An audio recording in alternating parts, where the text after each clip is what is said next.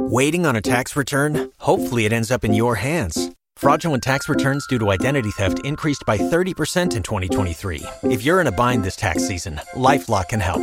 Our U.S.-based restoration specialists are experts dedicated to helping solve your identity theft issues. And all LifeLock plans are backed by the $1 Million Protection Package. So we'll reimburse you up to the limits of your plan if you lose money due to identity theft. Help protect your information this tax season with LifeLock. Save up to 25% your first year at LifeLock.com/aware. This week on the program, bust out your bad accents and flame retardant pants because we're getting blown away. I'm Andrew Jupin. Steven Sadak. Har-tar-tar-tar. Jamelle Bouie. Oh my God, Chris. And we hate movies.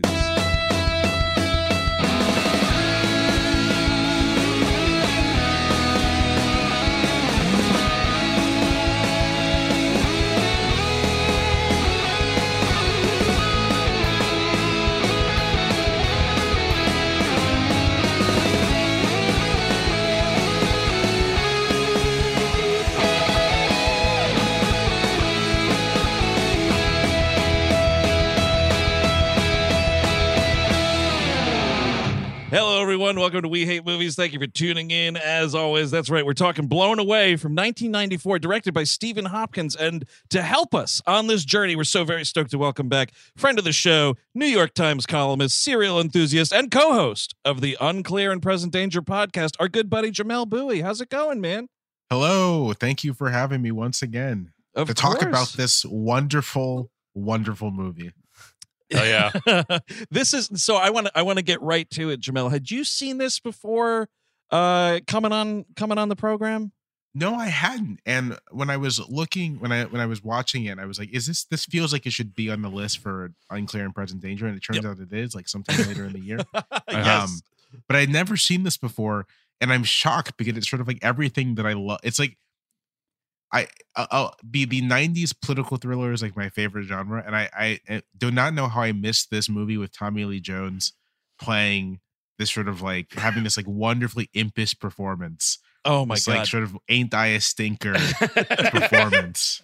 He's the Irish Joker, is what he is. It is. Well, dude, that's exactly the thought I put together last night. I realize now why he was so upset working with Jim Carrey on Batman Forever and saying like he could not sanction that guy's buffoonery because Jim Carrey was doing his performance from this movie. I mean, it's unbelievable the way he is tap dancing around this thing, going so far beyond like Irish bomber character. My God.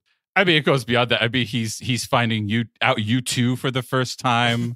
Getting man. He's learning all about the new Irish culture while also killing cops by the half dozens. Yep. This movie has a body count. I was not expecting it going in. I was like, at a certain point, I'm sure we'll get into this, obviously, but at a certain point, I was thinking, are they just going to like kill off everyone at that wedding one by one? And lo and behold. Oh, man, this team that fucking eats shit, it is just unbelievable. I would like to posit the reason why a lot of us didn't know about this movie is because there was a much more popular, successful bomber-related movie that came out the same year, which is, of course, Speed. 3 weeks earlier. Oh, was it that close? Yes, oh it really God. was. Yeah. It just rushed. It really just swooped in because like MGM knew they had it, like thought this was going to be a huge hit, and they're like, "Oh, let's push this back to July." And then I think something Fox was like, "Let's push up Speed," and Speed came in and was. And I mean, this movie kind of, it's weird to look at the two movies because I mean, Speed's a better movie for sure. Yeah. However, this movie goes so hard, so it's really hard for me to like.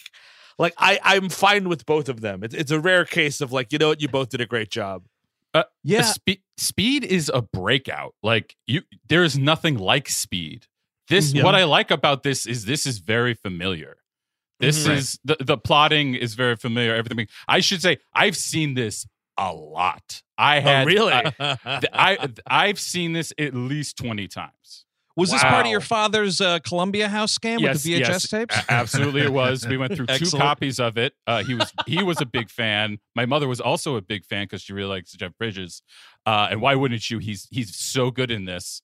But yeah, I've always thought this was like I was always surprised to find out that people didn't like this. Like I'd read reviews and be like, hey, it's fine. And I'm like, no, what are you talking about? This is really good. It's just really also stupid.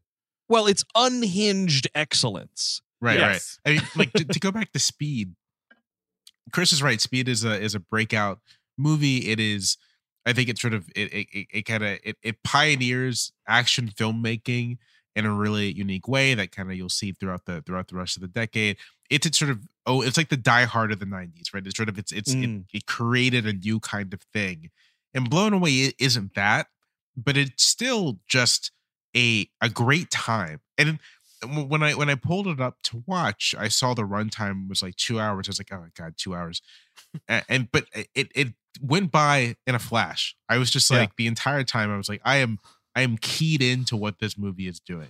Well, because every 13 minutes someone is getting blown up, and that is the pace that I'm looking for. I mean, like, and that's why, like, I think again, Speed is all the things we said it is, and Speed's all about tension. Obviously, it's all about the engine of this bus, and oh my God, what's going to happen to this bus and these characters and all these little problems we have with like, no, this is people getting systematically blown the fuck away, which is the original title, is Blown the Fuck Away. They had to clean it up for the American distribution, and I think probably what really hampers this movie is the accents, it's the elephant in the room, and like, I know it's got to be IRA, and it's got to be. I think Bridges' Boston accent is actually worse than Tommy Lee Jones's Irish accent. I didn't know what he was doing. They're both fit for Saturday Night Live. I mean, you know. I mean, at least Tommy Lee Jones's Irish accent was like consistent for most of the movie. Yep. Bridges is just like dropping in and out of that Boston accent. To the point where like, just don't even bother, man. Like, hey, look, you are a secret undercover ex-IRA guy, and you have a fake American accent, which sounds remarkably like regular Jeff Bridges talking. How about that? Right. Yeah.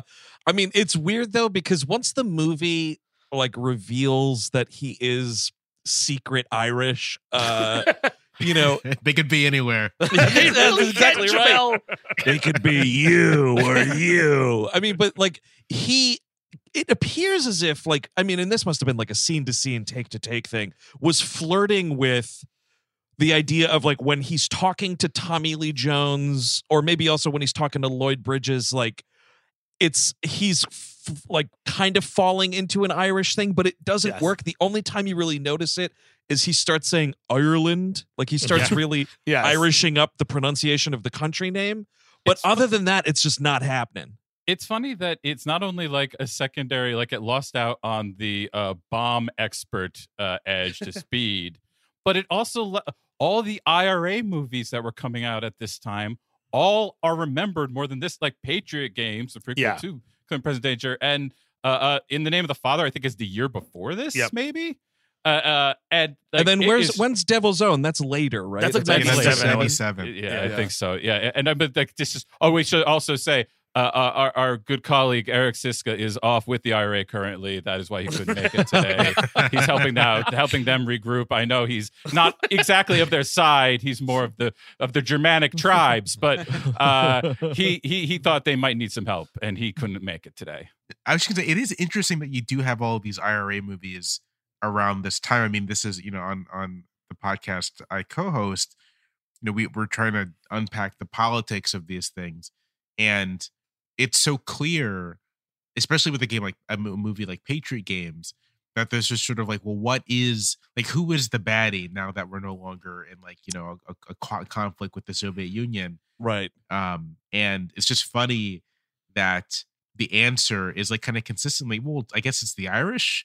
Like, I guess it's Irish nationalism, which is also funny because like if there's a, I don't know how familiar you guys are with the history of like English colonialism in Ireland, but like if there's anyone who's like totally justified and like going apeshit about this stuff, it is probably the Irish. Exactly. Right. It's not like they're going to be like, yes. So like if the IRA won, like, we've finally done it, boys, and now America. Like that's not the next step in their master plan. Well, yeah, exactly. Well, we were just cheering on the UK from the sidelines. Like it wasn't even our conflict. No, exactly. Like we love the UK in that, but it's so bizarre that the idea that this would turn up on our shores immediately thereafter because we're the next domino to fall in this crime syndicate. Sure. You know?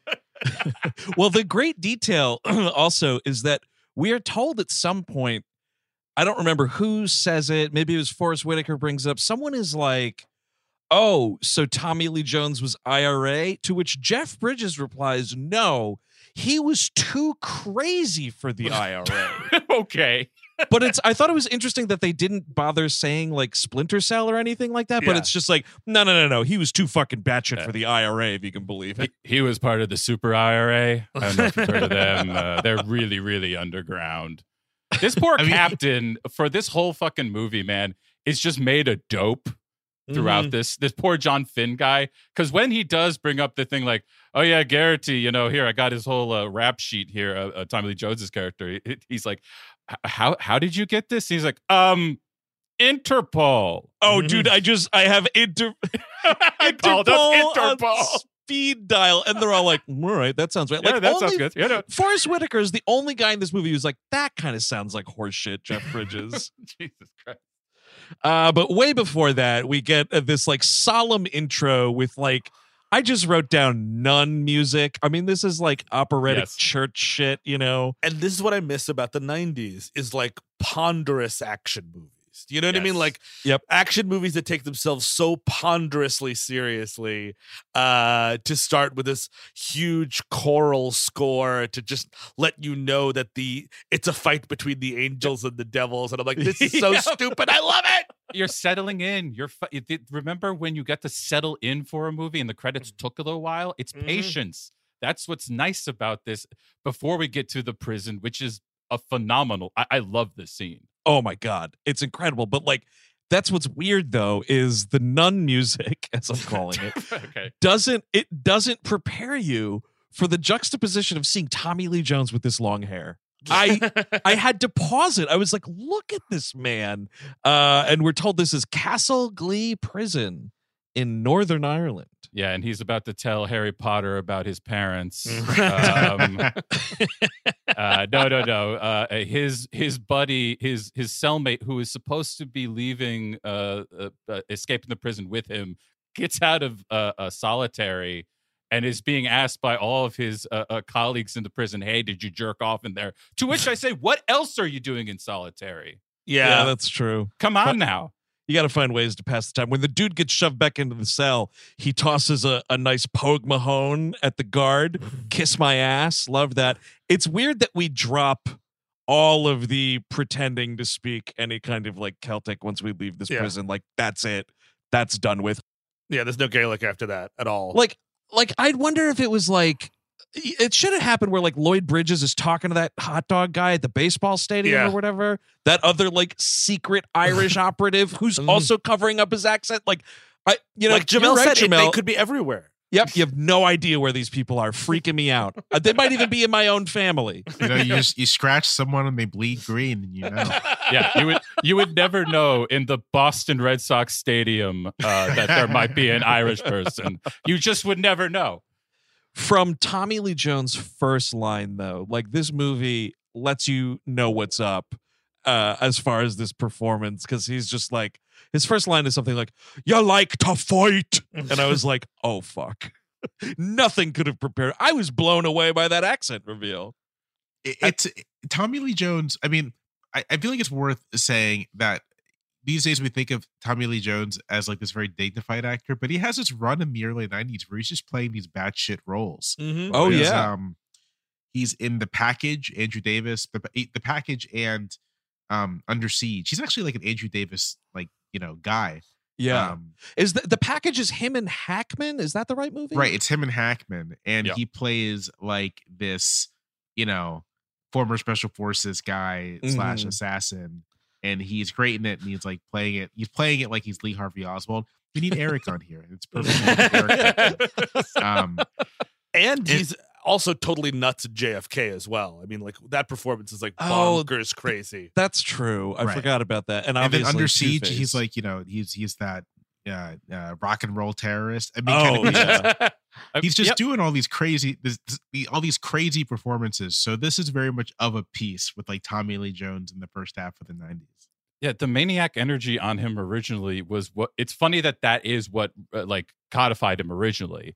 Like that stuff. Have you ever seen The Eyes of Laura Mars? Great movie. Really good movie. Yeah, And he's got it there too. And he's the nice guy in that. And even there, he's kind of creepy.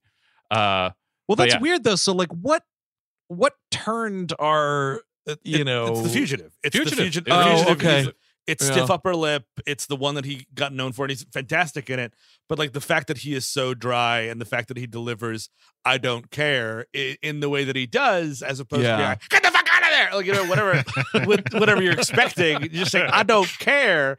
It's like, oh shit, this guy doesn't care, and that kind of became the prototype for a Tommy Lee Jones. That's like your Volcano. That's even Men in Black. Absolutely, exactly. Definitely. He don't care about no aliens either. Authority figure. Finally, he is an ultimate authority figure. But it's interesting to watch him like wrestle with this in the 90s because like The Fugitive, unless I'm getting my dates wrong, The Fugitive definitely came before Batman Forever. Oh yeah, for sure. So like this whole like seriousness thing is in play while he is also tap dancing around with Jim Carrey playing Two-Face. He's just an interesting guy, man. He's an interesting guy. The Fugitive is 93 as well. Wow, that's interesting. Wow. So yeah, I guess he came off of that, I wonder if he filmed this first. Yeah, that would make some sense, I think. That sounds He right. must have been just working though, because there's a ton of stuff. I mean, JFK is around this is 92, 93. Something like that. Yeah. God, yeah, he was a busy man. Him. This was. Oh, you got something, Steve? Oh no, I had a question. I was going to ask Jamelle. At what point did you realize this movie was out of control, insane? I think. I think I realized what. So in this prison scene when he escapes by blowing things, pulling out like some explosive liquid out of his mouth, like throwing it up and then creating a bomb and blowing it up. I was like, this is pretty crazy. But I think it's when he kills the first cop when I was just like, oh, okay. This is that kind of movie. Him breaking out though and like vomiting up this condom with like whatever this liquid is. I do appreciate that this movie is like not getting bogged down in the believability about any of these devices. It's just like, trust us. This guy and Jeff Bridges are both really good at bomb stuff, and that's all you need to know. He's making a bomb right here. Do I know what's in that condom? Absolutely not. And the bomb stuff looks pretty cool, I gotta say. Most when they do give you the shots, there's not a lot of talk about the bomb shit, but whenever he's playing with like the crystals on the coffee filter and stuff like that, I was like, that seems correct. That looks right. And like I don't know if it is, but that looked pretty cool. Yeah. And in this kind of a movie, cool equals accurate. Exactly. It's like the visual equivalent of like some Star Trek gobbledygook. Yep, absolutely. It's like, oh, that's he's got an orange liquid in that condom. Later, he's got some weird silver shit going on, and I'm like, yeah, that makes sense. It's all. I think that's like mercury when he's got like the mousetrap device. Sure. Yeah. I love how the bombs get increasingly Rube Goldberg. Yep. Yeah. Oh, absolutely. He is having fun making these bombs. We should say this movie is directed. Stephen Hopkins directs the hell out of this movie. Oh, he man. really does. Yep. Absolutely. He is also responsible for another movie I watched a dozen times, The Ghost and the Darkness. Yep. Which is also a thrill ride with Michael Douglas and Val Kilmer hunting lions. Yes. Oh, God. Yeah. Okay. Previous episode, Predator 2, and at some point, Judgment Night, which is another just great, crazy, dumb action movie. You know what's weird? He also directed a nobody talked about it remake of The Fugitive. Like really? 2 years What? ago. Oh, weird. What? With Boyd Holbrook and Kiefer Sutherland. And Kiefer Sutherland is in the Tommy Lee Jones role. Oh, the TV show. Yes, this TV It's show. a TV show? Oh, okay. Yes, I'm looking I at thought it it now. was a movie. Yeah, but it's still, it's pretty weird. Boyd Holbrook. Boyd Holbrook doing things. Yeah, he would just he gets cast because he sounds like that. Yeah. I mean him. So Tommy Lee Jones, blows a hole in the wall. And then, I mean, uses his dead cellmate's body and a mattress to shield. Like, he murders this dude pretty violently, which was crazy. And then, he pulls out this other makeshift thing and just lays waste to this cop, prison guard or whatever. And I was like, holy shit. And the dude goes flying, like, off the railing. And I was like, oh, this movie got really interesting in under 3 minutes. Well done. And then he's got like a Nicolas Cage and Face Off level swim in front of him. Yeah, this yes. castle. They don't show, of course, they don't show you exactly how he's getting from here to the mainland. Right. But the next time we see him, of course, he's in a pub. Well, but the thing you can't do is like have a scene like this and like the crazy action that it is and the violence and everything, and then just cut to this fucking Big Head Todd and the Monsters song. Hell yeah. Come on. What were you saying, Steve? Sorry. Before I started talking about Big Head Todd. I was just curious. So Tommy Lee Jones's character escapes Ireland and goes to America, to Boston specifically, but not looking for Jeff Bridges. It's one of those in all the gin joints in all the world situations. Yes, big exactly. Yeah. Who would have guessed? He just, I mean, it was either Boston or New York. You know, that's where the Irish go. I would really do not think too much about the timeline on this movie.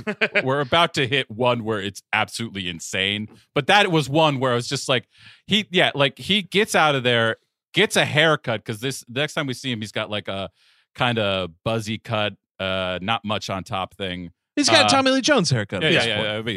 But I was kind of like struck by how quickly this thing moves. But actually, that's for the better because the pacing's good.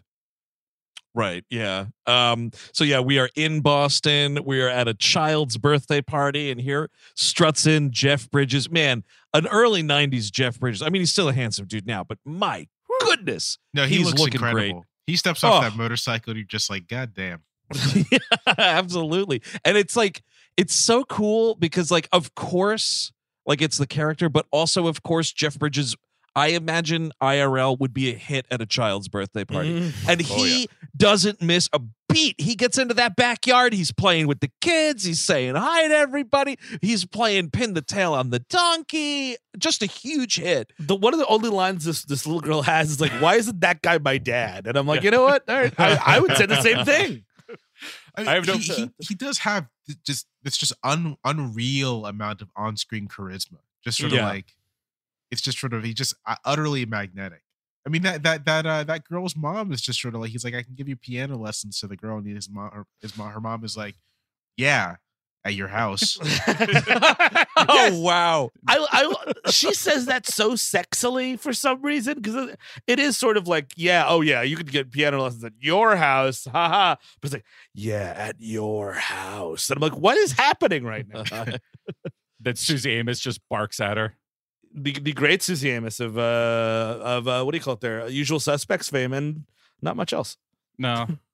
Who is she in The Usual Suspects? She's the lady that gets is Burns' the girlfriend. Yes. Yeah. Oh, sure. Yeah. So I guess I've seen her in two things. I don't know. It was she's fine. I don't think she's bad, but I just like scrolling through that IMDb profile. She married James Cameron, and I think she kind of retired after that. I see. Got it. Which I guess you would do. Yeah, well, just if you don't retire, you might accidentally find yourself in a fucking Avatar movie, and then there's trouble. Yeah, you're just a background blue person. Maybe that's just what you're doing with your time. That's also possible. She's 5. I'm looking at her height now. She's 5'8". She could be a blue person for sure. Yeah, absolutely. That's a good blue person height. Why does the height of the actual person matter? They're all fucking cartoons. It just helps, dude. You're not gonna get Danny DeVito as a Navi, my friend. It's not gonna happen. Yeah, that would just be a little unbelievable, unless he's very small Navi. We come in all sorts of sizes. Now look at my tail. This massive bad New England accent is just truly something, and it's flying right away.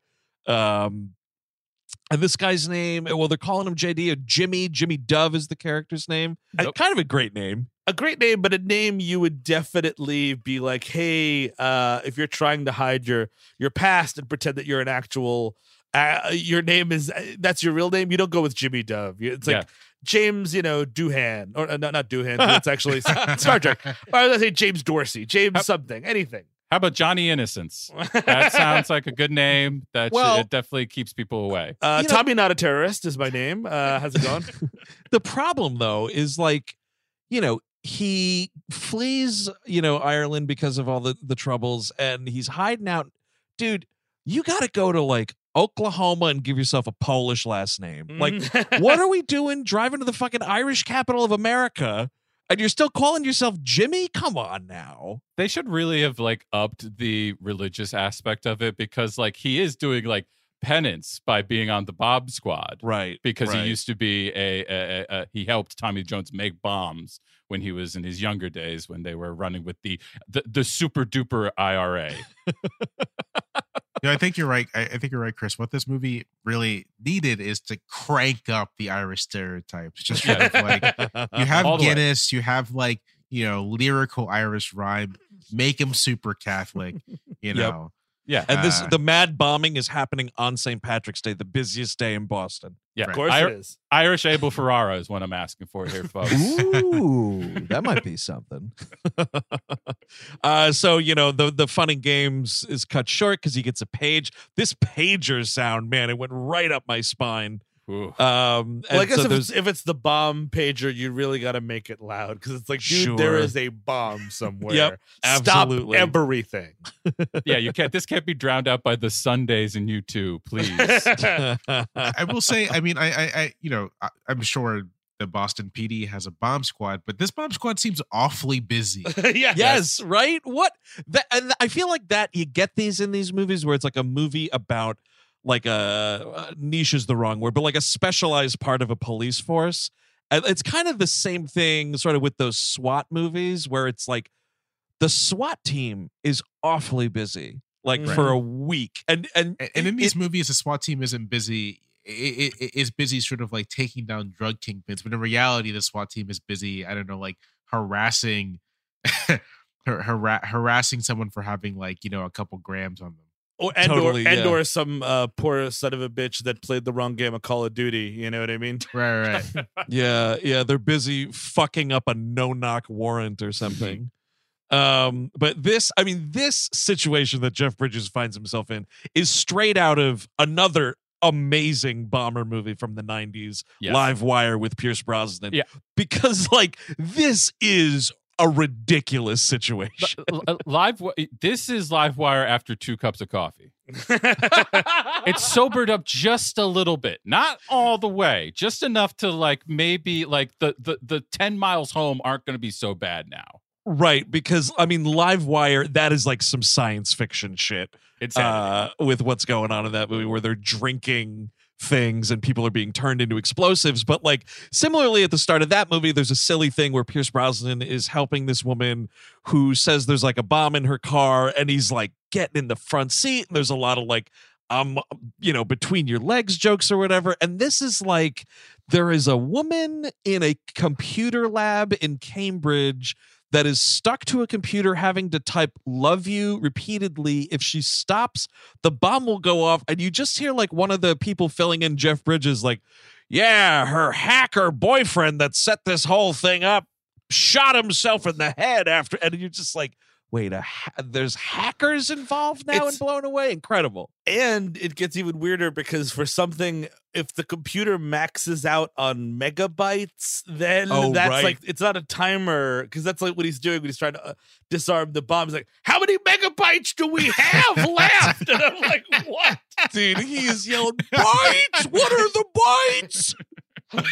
Oh my God. It's God bless computers in early 90s movies, when you can just assume that no one knows anything, right? Yep. There's no prior knowledge here. So yeah. If you keep on typing, the megabytes will fill up. Sure. This motherfucker walks into this computer lab and starts doing the James Bond routine with her, like Jimmy Dove. And if I'm this lady who is like, 2 minutes away from oblivion, I'm like, get the fuck out there! Just shut up and get down there. Yeah. Enough with the yucks here. I guess he's trying to put her at ease, Chris, but I kind of agree. Also, her ex-boyfriend, who's obviously abusive, is lying dead next to her. So I think she wouldn't be cackling. Yeah, no. But yeah, so he just sort of works diligently. I mean, the funny thing is, it just like in Live Wire, though, there's another like, excuse me, I'm gonna have to get between your legs, ma'am. And it's like, all right, just do it. Do whatever you have to do. Shut the fuck up, I'm gonna die. And I do think what I like about this movie, at the very least, and it is overblown and crazy, is so he defuses the bomb, big hero guy, but we're playing with PTSD stuff here. He's like throwing up in a hallway kind of a thing. Right. Like, you know what I mean? He's not exactly this infallible super cop, even though he kind of is, because he just happens to know which wire. It's always the red wire or whatever the hell it is, you know, that kind of stuff. But he is still like kind of very haunted by his past, which is at least something. Oh yeah, we start seeing these his crispy crittered ex-girlfriend. We start seeing little images of her saying, "Liam, help me, Liam." And then that makes him vomit after he saves the love you bomb. The love you bomb. It's ridiculous. So like, you know, he saves the day and everything. Not thrilled by this is one of his partners, Blanket, played by Ruben Santiago Hudson. And this guy rules. He basically gets just a ton of like administrative or like captain law enforcement type roles these days. Does a lot of TV and stuff. But like, I'm sorry, you name this character, and now like all these adults have to keep saying, "Hey, what happened to Blanket? Yes. Where's Blanket?" And I'm just like, man, I don't know. Isn't that like the name of Michael Jackson's one of his kids is Blanket or something? Like, what are we doing? I think these movies depend on you remembering those names. Like, sure, Lethal Weapon 2 does a similar thing because they're trying to kill off all of the team that are after them, and it's similar an explosive device in a what's it called, a diving board. In that movie, but like, right, you need to be these movies count on you being able to recall who the character is when they like. You also remember Rita and Cortez, and right, they give you, and these are it's the 90s, so my God, we got the miracle casting here where we have actors that you can actually remember and characters you can kind of remember, and you can connect to those names very quickly. Like, I remember Cortez, I remember Rita, and they only have maybe a dozen lines between them. Yeah, this does a really good job, this movie, of like really sort of filling out tertiary characters who are nothing but fucking bomb meat at the end of the day. Absolutely.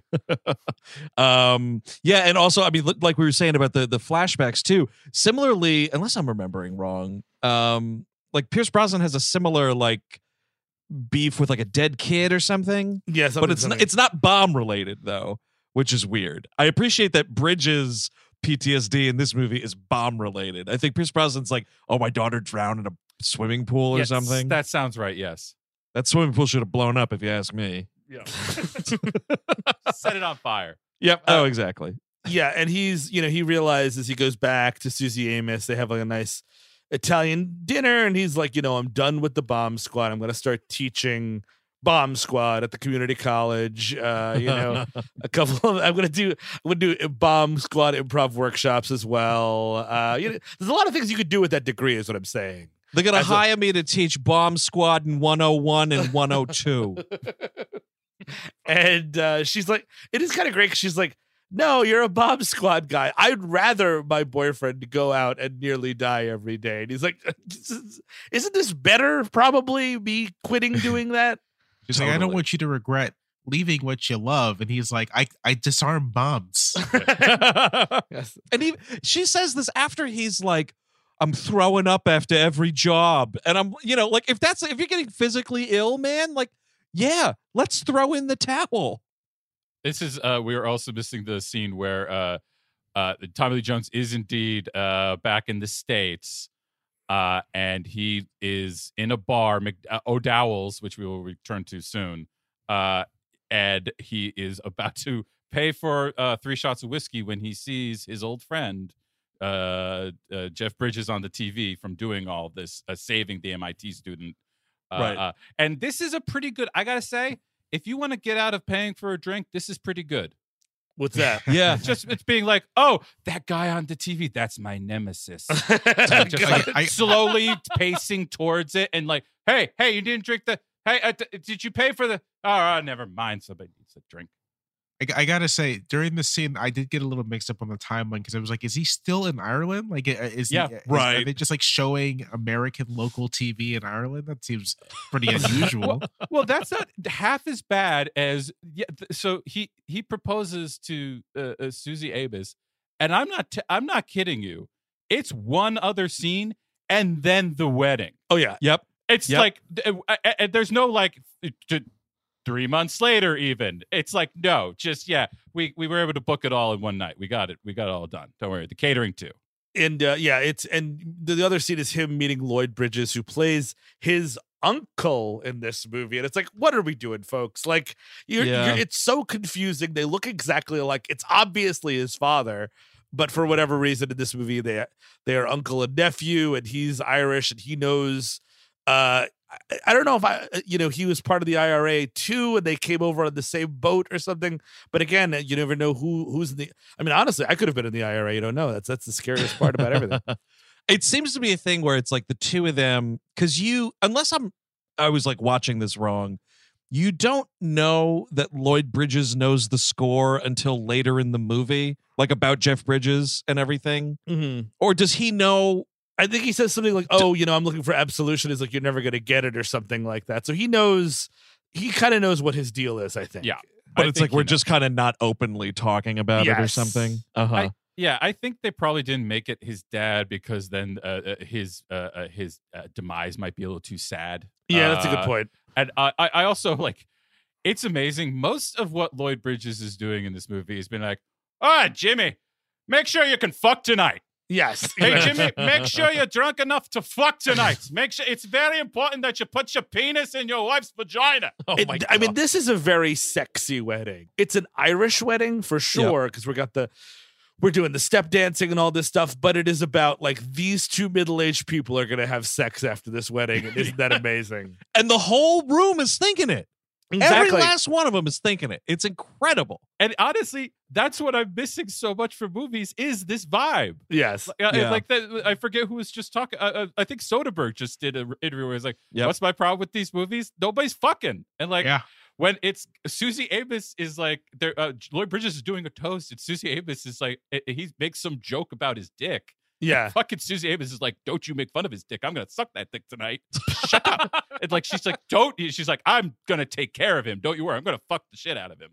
I really thought when Lloyd Bridges was making that wedding speech that he was going to vomit off that balcony. I really thought that was going to happen, man. I love Tommy Lee Jones' expression when he notices or like is able to confirm that it's Jeff Bridges on the TV, because this accent is going out of control, and he's like, Jams Dove. Yes. Just screaming.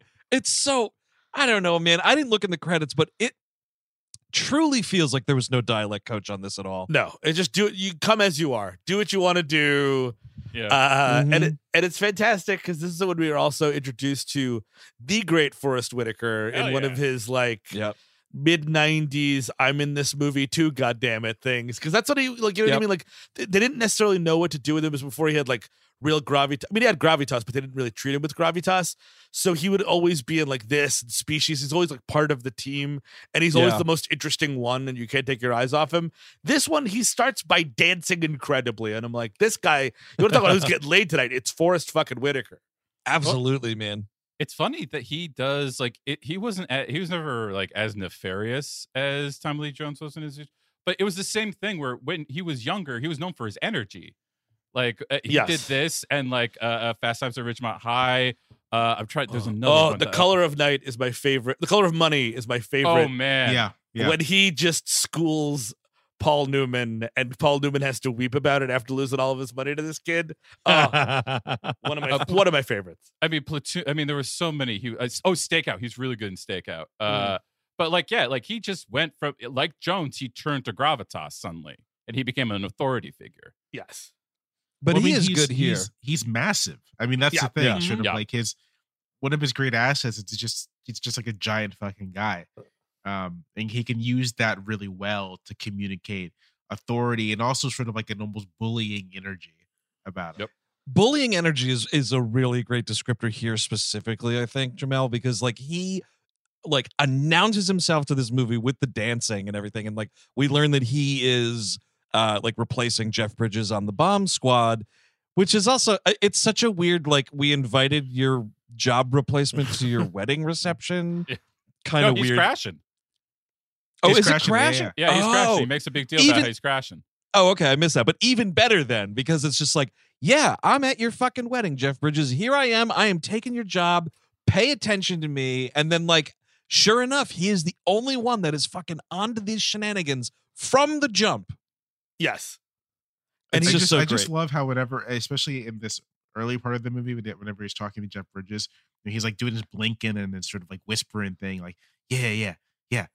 And he always seems like he's on the verge of being like, yeah, you can eat my ass, Bridges. Yes, oh, absolutely. Definitely. And like he plays it, it's like cocky, but you're right. Like he just does not give a shit about this old man. There's this line of I think it's Blanket and Rita. There's these line of little like jokes they make about Forrest Whitaker that I did not understand. One was, who is he? Oh, that's Clarence Thomas's acting coach. I don't know what that means. Yeah, I don't know what that means either. The other one was hung like a China mule. I'm like, what the fuck do I not know about mules in China? Just say hung like a mule. Like I get that. I get. What the fuck? I guess they have to just make it like a little bit racist because it's Boston. Sure, I guess. You ought to spice that in there, dude. I mean, I don't know though. Like, why would you miss a great opportunity for alliteration that he's hung like a horse? Mm-hmm. Yeah, that's the fine. H to the H is, I don't know. You were overthinking China it. mule. You didn't want to be normal and you went too far. I do like though that he's like, because the character's name is Anthony Franklin, and he's like, Bridges, is like, oh yeah, welcome to my wedding reception there, Tony. And he's like, Anthony, my name is Anthony, motherfucker. That is what you're going to call me through the rest of the time I am at your fucking wedding reception. You know what this reminded me of? This is totally random. It reminded me when I was a kid and someone called, my dad's name is James. Someone called my dad Jim, and my dad gave this person like the "I'm going to murder you" look. Like, Whoa! I promise you I'll kill your entire family if you call me Jim again.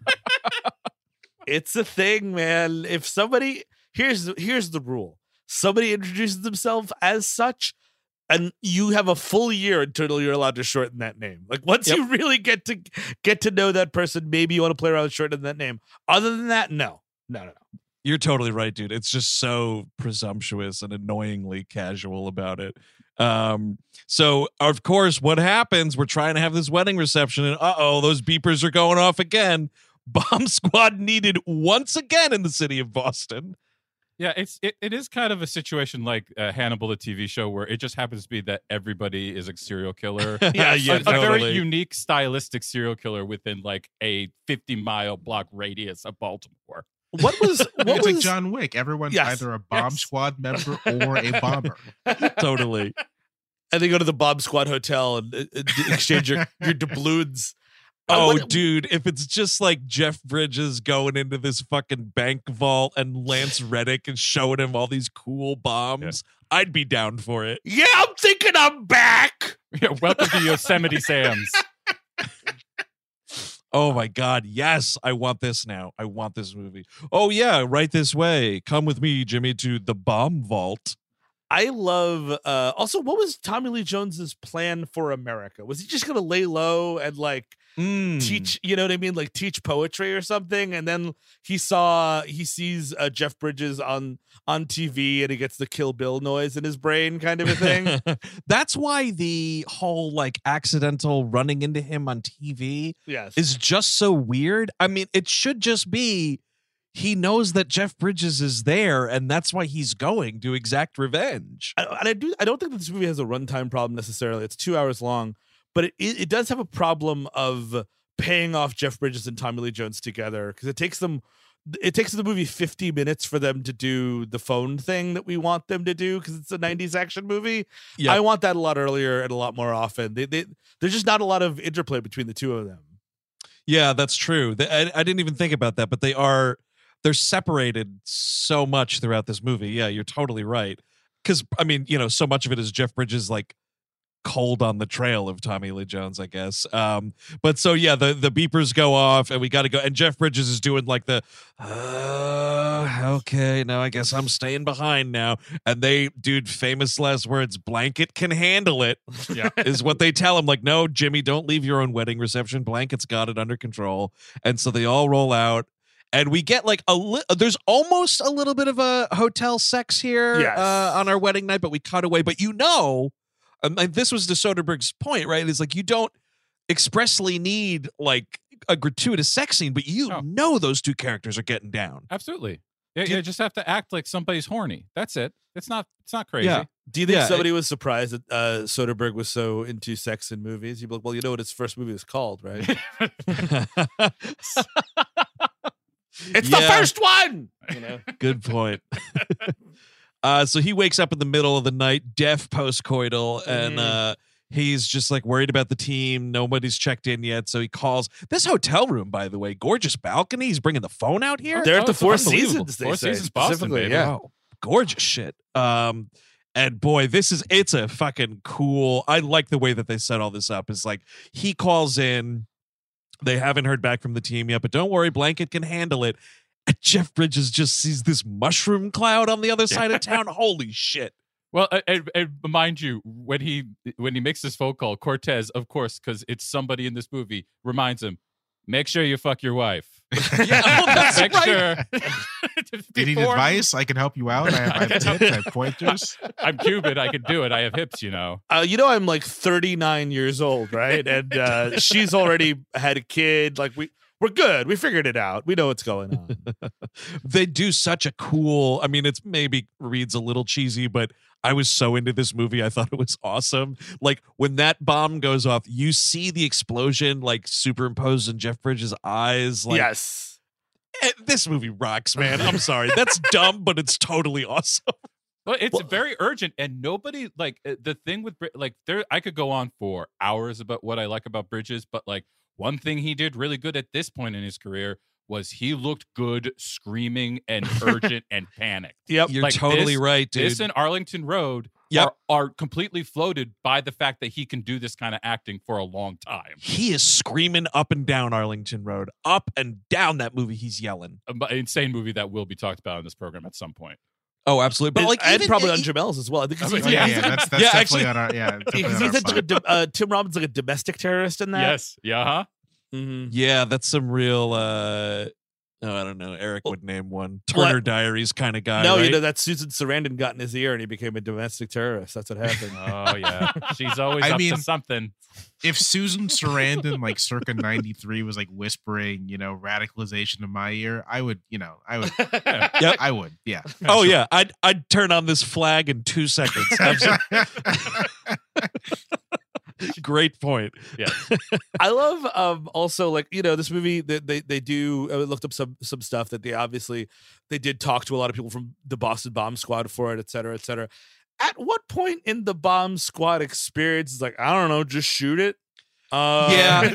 Like, yep. You know what I mean? Like what steps need to be crossed off? Like we tried everything. Just give it. Just shoot at it for a bit. Well, that'll get rid of it. Look, it's way up high. Do you see how high it is? I don't know how else you're going to get it down except shoot it. That's one of those scenes like in Bomb School where like all the smart kids are trying all these like, you take off this wire and then reroute it to this thing. And then like the dumb guy up front is like, shoot at it. Correct. Correct you are, Dudley. And man, if there was ever a case for like, a good Samaritan to report something they heard near a crime scene to the police department, it's when Tommy Lee Jones, very close to the blast site, just goes, "And on your wedding day, Liam." And there is this dude standing in front of Tommy Lee Jones that gives a side-eye look that can only say, I wonder if that guy had something to do with it. You know what? That does absolutely nothing. The way I read that scene is that Tommy Lee Jones thought that was Liam, and then was like, oh, wrong guy. Oh, that's a great point, because that is like goal number one is assassinate Bridges, and I guess he just doesn't know about the retirement. And then he's like, "Oh, I guess I'm going to do a systematic assassination of this whole Bomb Squad team instead." Oh man, it is awesome.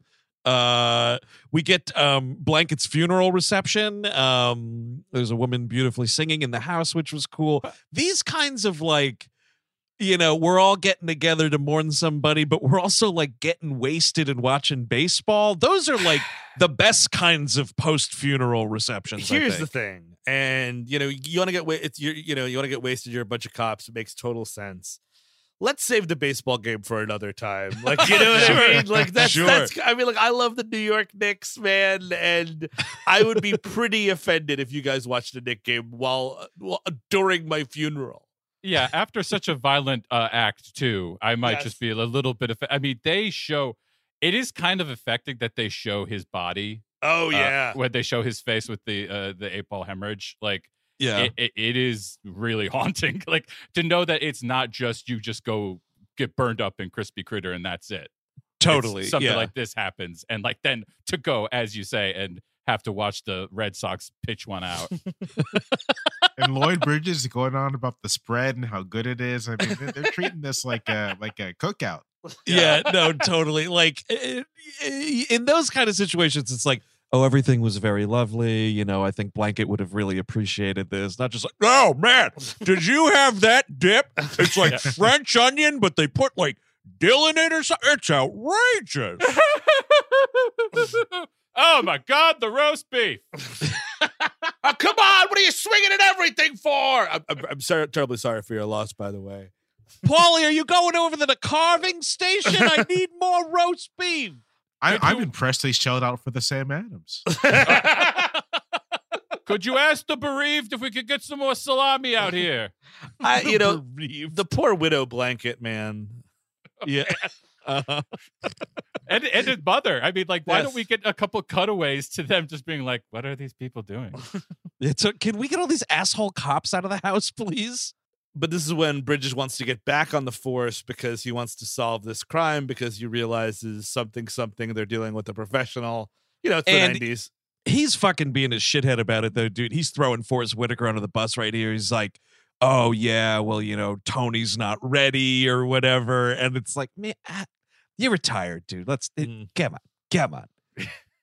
But the craziest thing, though, I mean, this was a real, you know, I'm glad I never have to speak with children because, like, the daughter is, like, I guess the stepdaughter or whatever is like, oh, you know, Jimmy, did it hurt Blanket when he died? And I'm like, yikes, man. You know, and he's like, no, it didn't. And you're like, I don't know, man. I saw that body and you're about to explain to me in the next scene how he died. That dude definitely felt it. Don't worry about it. Well, no, he's just saying that and then cross his fingers. Hope that's not a serial killer I just made there. Really hoping I didn't make a serial killer there. I mean, I'll say kids who just ask that stuff. Like we live right by a cemetery and my toddler's always like, what are those putting at the headstones? Like, you know. Rock Farm. It was pretty rad getting this early on Cuba Gooding Jr. cameo here. When it happened, I forgot it. It happened. And I was like, "Oh shit, Cuba Gooding Jr. is in this movie." And then I was like, "Oh wait, no, he's not." I had the same thing. Yeah. I was like, "Oh wait, it's 1994. He's just kind of going to be in this one scene, isn't it?" But yeah, he and Forrest Whitaker are kind of like horsing off in Jeff Bridges' bomb class that he's teaching, and I guess like Bridges must have really said something to that captain because all of a sudden now Forrest Whitaker's got to go back to take these classes. That's fucked up. Well, he seems to have a lot of authority in the place, and he's having a big Mr. Hands moment here because they are goofing off, and he wants him to tell him how to disarm a bouncing Betty. And you get a sense with the Cuba Gooding Jr. I get the feeling like they just cast him because he looked good, and they noticed how good he was because there's like. You notice when Forrest Whitaker steps on this, it's like a mine. That levitates when you step off of it and explodes. When this is happening, they hold on Cuba Gooding Jr. leave like he does a whole little like scene when he's leaving, and I'm like, wow. I mean, it really you could see he's a star immediately. Totally, dude. And you know who knew? Just a few short years later, he'd be in that Robert De Niro racist Navy man movie. Oh, Men of Honor. Yeah, there it is. Saw that in theaters. Yeah, never did. But it's like this thing where Forrest Whitaker steps on a mine, and you know he gets sprayed with like red paint, and Tommy Lee Jones is posing as a janitor. Like, I kind of want the scene where he actually has to clean that entire room, though. Like, you know what I mean? Like, yes, you are you're posing as a janitor. You get to put the bomb in the bomb squad robot, but you would have cleaned that fucking room, dude. Somebody's got to get that done. And I guess like this Boston bomb squad school or whatever is like totally fine hiring a dude with no papers. Like, Sure. Yep. Like that's what I need. And I mean, it doesn't matter because again, this is like a, fast paced mad bomber movie. But I was like, really? Tommy Lee Jones, like just getting a job here instantly at the exact school you need to be in, and your janitorial route takes you exactly to the classroom you need to be at. Or I guess maybe he just showed up with a broom and just hoped for the best. Nobody's gonna say, "Hey, That's get out of here." true. Kind of a That- thing. Put a little. That Yeah. tight 90s labor market. He just kind of showed up and he was like, I'm willing to work. You're welcome, baby. Yeah. So then Tommy Lee Jones goes out, and this is, I guess, like we're seeing his motivation for Rube Goldberg type devices because he's buying this like Rube Goldberg type toy off this kid. I missed the setup here. Is this like a yard sale or some shit? It's like Or like a farmer's market? It's like a farmer's market, more like it. Yeah, because they're selling. Susie Amos is selling cupcakes with her kid at the end of it.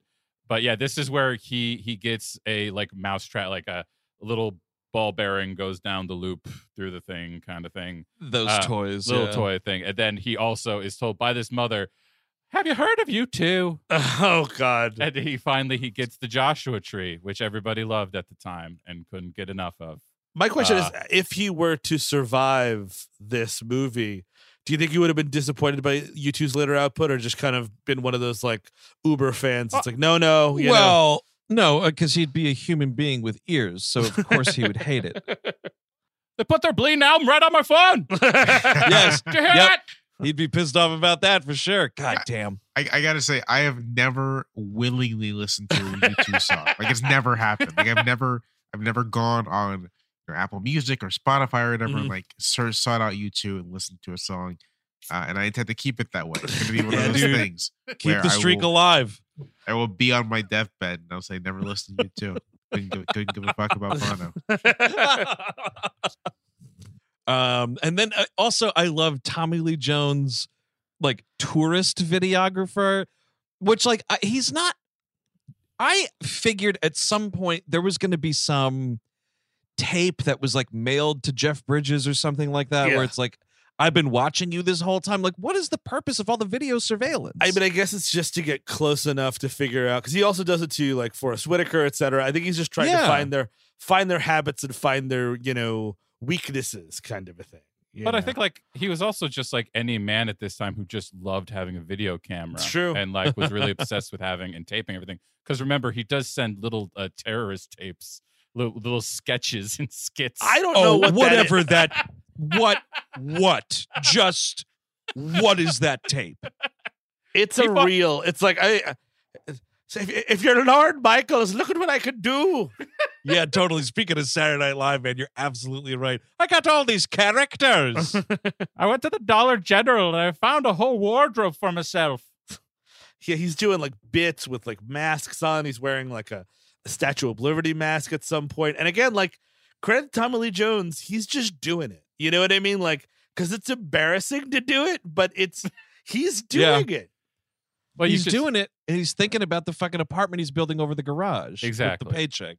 And you imagine in the behind the scenes, he's talking to Stephen Hopkins to be like, "Now I'm wearing a mask during those tapes. I will do a lot, but I'm not doing that thing with my bare face on that. Absolutely not." So Bridges goes back to the site of the bomb that they shotgunned and got Blanket killed, and he's trying to figure out what's going on. And is this also because he has Forrest Whitaker here with him too, and they're trying to figure it out.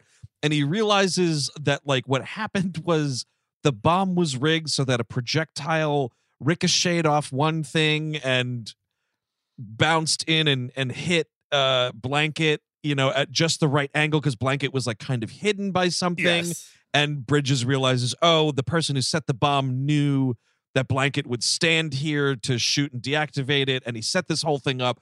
We are dealing with way beyond what we thought. Like, this is a true pro. Kind of really makes me feel like this guy I learned to make bombs by. Forrest Whitaker's like, what's that, Jeff Bridges? Oh, nothing. Oh, nothing. Oh, by the way, there's another bomb because there's a bomb every day in Boston now.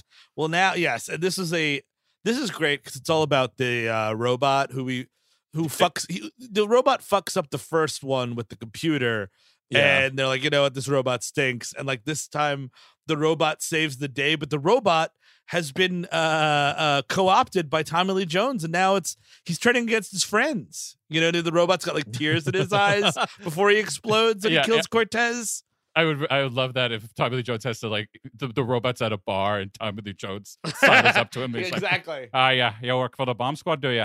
How are they treating you over there?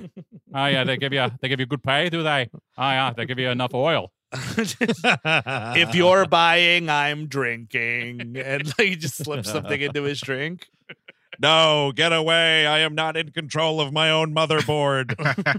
Cortez, I love you. Get far away. Do you think the robots on bomb squad teams retire the way canine dogs do? I mean, you get thrown in the garbage. Well, sure, but before that, there's like a little bit of a ceremony or something. Yeah, like, you know, the Bomb 5000, you know, 6-year veteran of the force.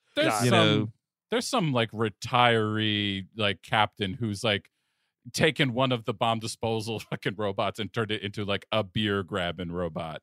Oh, like, definitely, go out dude. to the other refrigerator you have in the garage to get you a Heineken. This is not how I envisioned my golden years. So the captain like refuses again to let him back on, you know, the squad officially, and then this is like we're packing up, you know, from the scene or whatever, and like Jeff Bridges, what does he do? He looks at like a piece of Play-Doh and it's got an imprint of a logo that's on the robot, and that's how he pieces together there's another bomb in the robot or something. Manfred. Yes. Yeah, the name of the he's got the name, it's called Manfred. And there's this beautiful like a 90-second slow motion Jeff Bridges running through this crowd, eyes ablaze, screaming Cortez, Rita, and trying as best he can to warn these helicopters to leave. Like, what are you doing? Leave your energy for running to your buddies. Don't be trying to communicate with the birds. Well, you say 90 seconds. It felt like 20 minutes for him. Like, he is screaming. Everyone is getting in this guy's way. Every single person. What is he saying? What's that? What do you mean? Who's Rita? It looks like there are cops that are actively trying to stop him, though, which is weird. And you gotta be like, use more words than Jeff Bridges. Like, there is a bomb in the robot. Mm-hmm.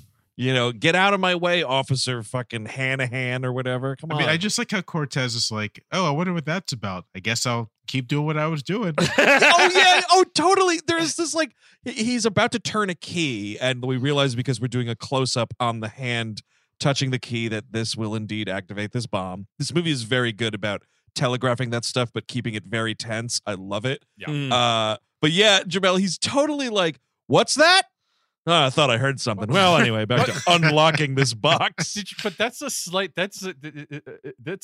indictment of the media there, because he turns around and for some reason doesn't see Jeff Bridges wailing his arms or anything. He's distracted by the news helicopters. Yes. He looks up and he's like, never mind, robot. Turns the key. One of the whirly birds up there. Got it. Never mind. In this explosion, you see Rita and Cortez fucking get it. Oh, yeah.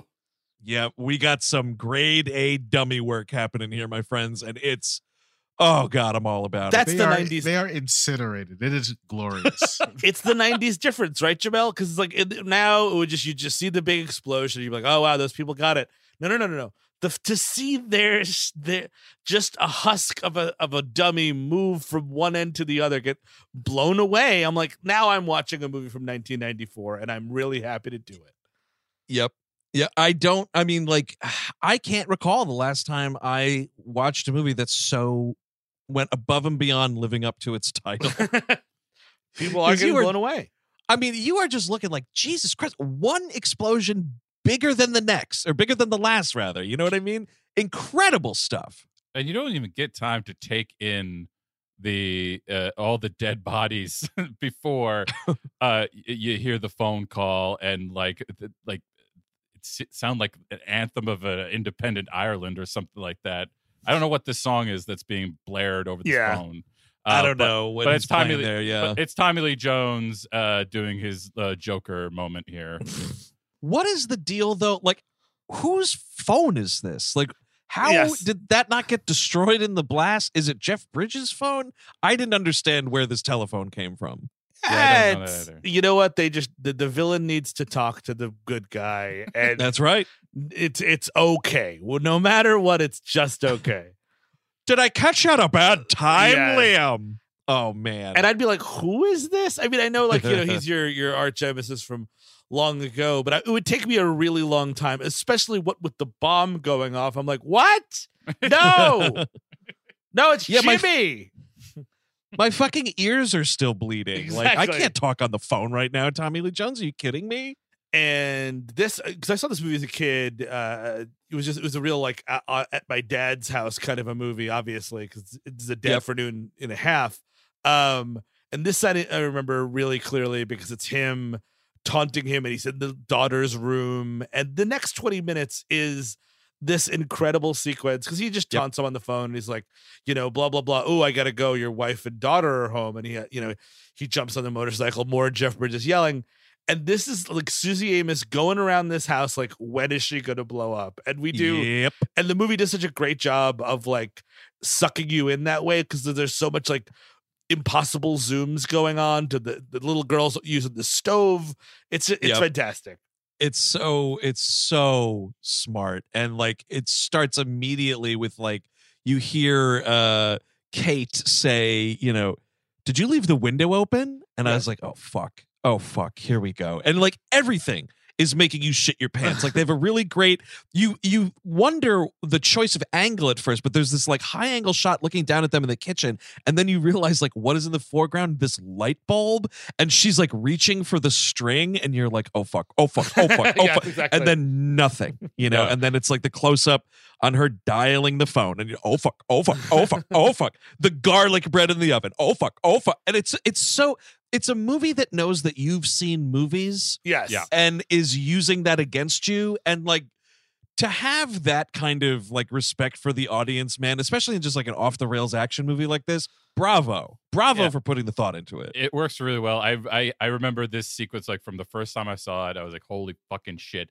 I do kind of wish you just got one like normal quotidian thing, like she changes the water in the vase. Yeah, like there's something you got to take the back of the toilet off and check the little thing and make sure it's actually filling up again. You know, just in the middle of almost dying. What I would love is at the end of the scene when they're actually having dinner. The little girl finally takes a bite of garlic bread and like then she explodes. Like the garlic bread was wired to blow the entire time somehow. Slim Jims makes garlic bread now. Macho Man comes out. But don't bite down. Here's the thing, because we've seen so many of these cops get killed in quick succession, it does really feel like that. Like this kid could get it. Yeah. Oh, absolutely. It's on the table. Absolutely. I mean, I think that's the thing, right? As soon as you see like that prison guard at the beginning get fucking totally destroyed with that, you know, little incendiary device there or whatever, you know, all bets are off in this movie. Anything is possible. And yeah, when we get into like gleefully killing cops, anything is possible. Everyone's a target in this movie. And Jeff Bridges comes home and rushes them out, and he looks in the closet, and he believes that Tommy Lee Jones killed the dog, but the dog could have committed suicide. We're not sure. I want a coroner's report. The dog could have been depressed. Who knows? It was too much tension. You and this bomber. It's just too much. I gotta get out of here. And it's my favorite Jeff Bridges line because he finally has to. He's like burying the dog, and Susie Ames is like, "Oh my god, this is so terrible." And he has to come clean, like, you know, I'm not who you think I am. And he's like, it's this guy, Garrett. He killed my fucking dog. And it's like, yeah, it's just like, I don't know. The way he says it is so Jeff Bridges. It makes me, it filled my heart with love. I mean, because like it's such a, I don't know. Like it's like you could also just as easily hear him saying like, they pissed on my fucking rug, man. Like it's the same. He killed my fucking dog. He peed on my rug. Because it's all too much. I mean, what is he gonna? He can't like. It's way too much at this point. He's almost revealed to be this fucking convict, and then his two best friends just died.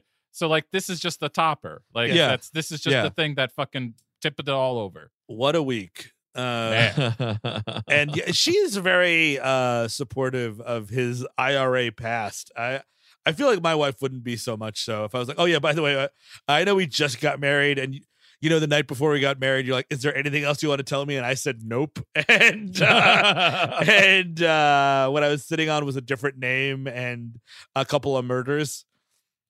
Stephen, I love you very much, but if you looked like a 94 Jeff Bridges, I'd be allowing whatever your IRA, whatever the bad things you did, that's fine. It's a good point. Yeah, that's a good call. You think in 1994 John Goodman would get away with this story? I doubt it. I really doubt it. But yeah, he says his name is Liam McGivney. He was born and raised in Belfast. And then this is the part where he's talking because he's telling her about Tommy Lee Jones. And she's like, oh, the IRA? And he's like, no, he's too crazy for that. He's in the super duper, the IRA league. Nobody knows about it. It's underground. Dude, and then this is where he's also screaming at Lloyd Bridges, like in the very next scene, because Lloyd Bridges is like, oh, I'll make a few calls or whatever. And he's just like, I don't want you getting involved. Yeah. Screaming at your own father in a movie. That must have been kind of cathartic for him. Well, I mean, also in this moment, you're like, oh, so he's dead. Okay. Mm-hmm. There he goes. Okay. Because he's going to get involved. Of course he is. Yeah, exactly. But the bit of advice that Lloyd Bridges does give to him is he's like, all right, don't tell your squad everything about you. Like, you just need to tell them like what they need to know, but don't give up the whole story. And he's like, got it. And that's when he's like, yeah, so I dialed Interpol, the number of which I memorized. My best friends at Interpol told me that he comes from Ireland and I don't know him. Just in case you were wondering. But it's like, he says this about Interpol, and you look like Forrest Whitaker, like the fucking bullshit alarm is going off immediately. Like, you are already on thin ice with this bad story, Jeff Bridges. Jeff Bridges, who has sent Susie Amos and Lizzie to Max. Lloyd Bridges has a cottage in Cape Cod on the beach. What the fuck was Max doing before this? He's a retired Boston cop. He probably has a great pension. Oh man, yeah. Well, also a couple bribes. Yeah, totally. Not to mention all the fucking under the table pension. Oh, yeah, please. And I mean, he's got this crazy hot tub situation, which we should talk about a little bit. This little fucking cesspool he's got here. Ew. And also, this movie is very because it's obviously filmed in the summer or the early spring. Well, actually, no, yeah, because it's 4th of July, and it makes Boston look like a tropical location. Like, you know what I mean? Like, it is so hot in Boston. It's a very odd look for Boston from my recollection. But what's weird though is like you're looking at Lloyd Bridges trying to get this hot tub churning in multiple scenes, and like it's him in this yard. They live somewhere in Boston. I don't know exactly where. It's no, grand palatial estate. They're just living in like middle class houses or whatever. And Lloyd Bridges has this hot tub, but then it's like you're looking at a hot tub, but it's also just the disgusting New England gray sky, and you're like, I don't know, Lloyd Bridges, this isn't hot tub weather at all. No. I if you're wasted, it is, though, by the way. Well, of course. I mean, then it's always time for a hot tub. But like, I think it's just because he's always sweating. So this movie feels hotter than it even should be at this point. Right. Well, because he's running around screaming at everybody. And this is around the time when the headphone bomb. Yeah, I was just about to say, I think this is where we're at the Forrest Whitaker goes to put on some Aretha, and there's a. I mean, this is like the most ridiculous bomb in my opinion. Just sort of like it's sort of it is the bomb in the garlic bread moment, right? Like it's just yes. I was like when you show Tommy Lee Jones making this bomb, he's using contact solution or contact case, like an old school contact case with the L and the R, and I was like, if he puts a bomb in someone's contacts, it was in play because I hadn't seen this movie in a while. I'm like, is there a bomb in someone's contacts? But you're right, Jamelle. This is as crazy as that. I mean, you do that, dude. You're the greatest bomb maker of all time. But yes, it's like, oh, as he puts it on, he hears a beeping, and it's so fast. I was cackling, and thankfully he had this enormous office phone in his house that he was able to auto dial with. Well, that's the thing, man. This is a lesson to anybody who's moving to a new place. As soon as you get in, program your old office phone and make sure you can one-touch dial your fucking office, especially if you're bomb disposal unit. Yeah, everyone make sure you can one-touch dial the bomb squad. It's incredibly important. It's really we had this one incident. I'm not going to get into it, but boy howdy was it important. Well, that's like, we had the phones where they gave you a space for like, the fire department and poison control.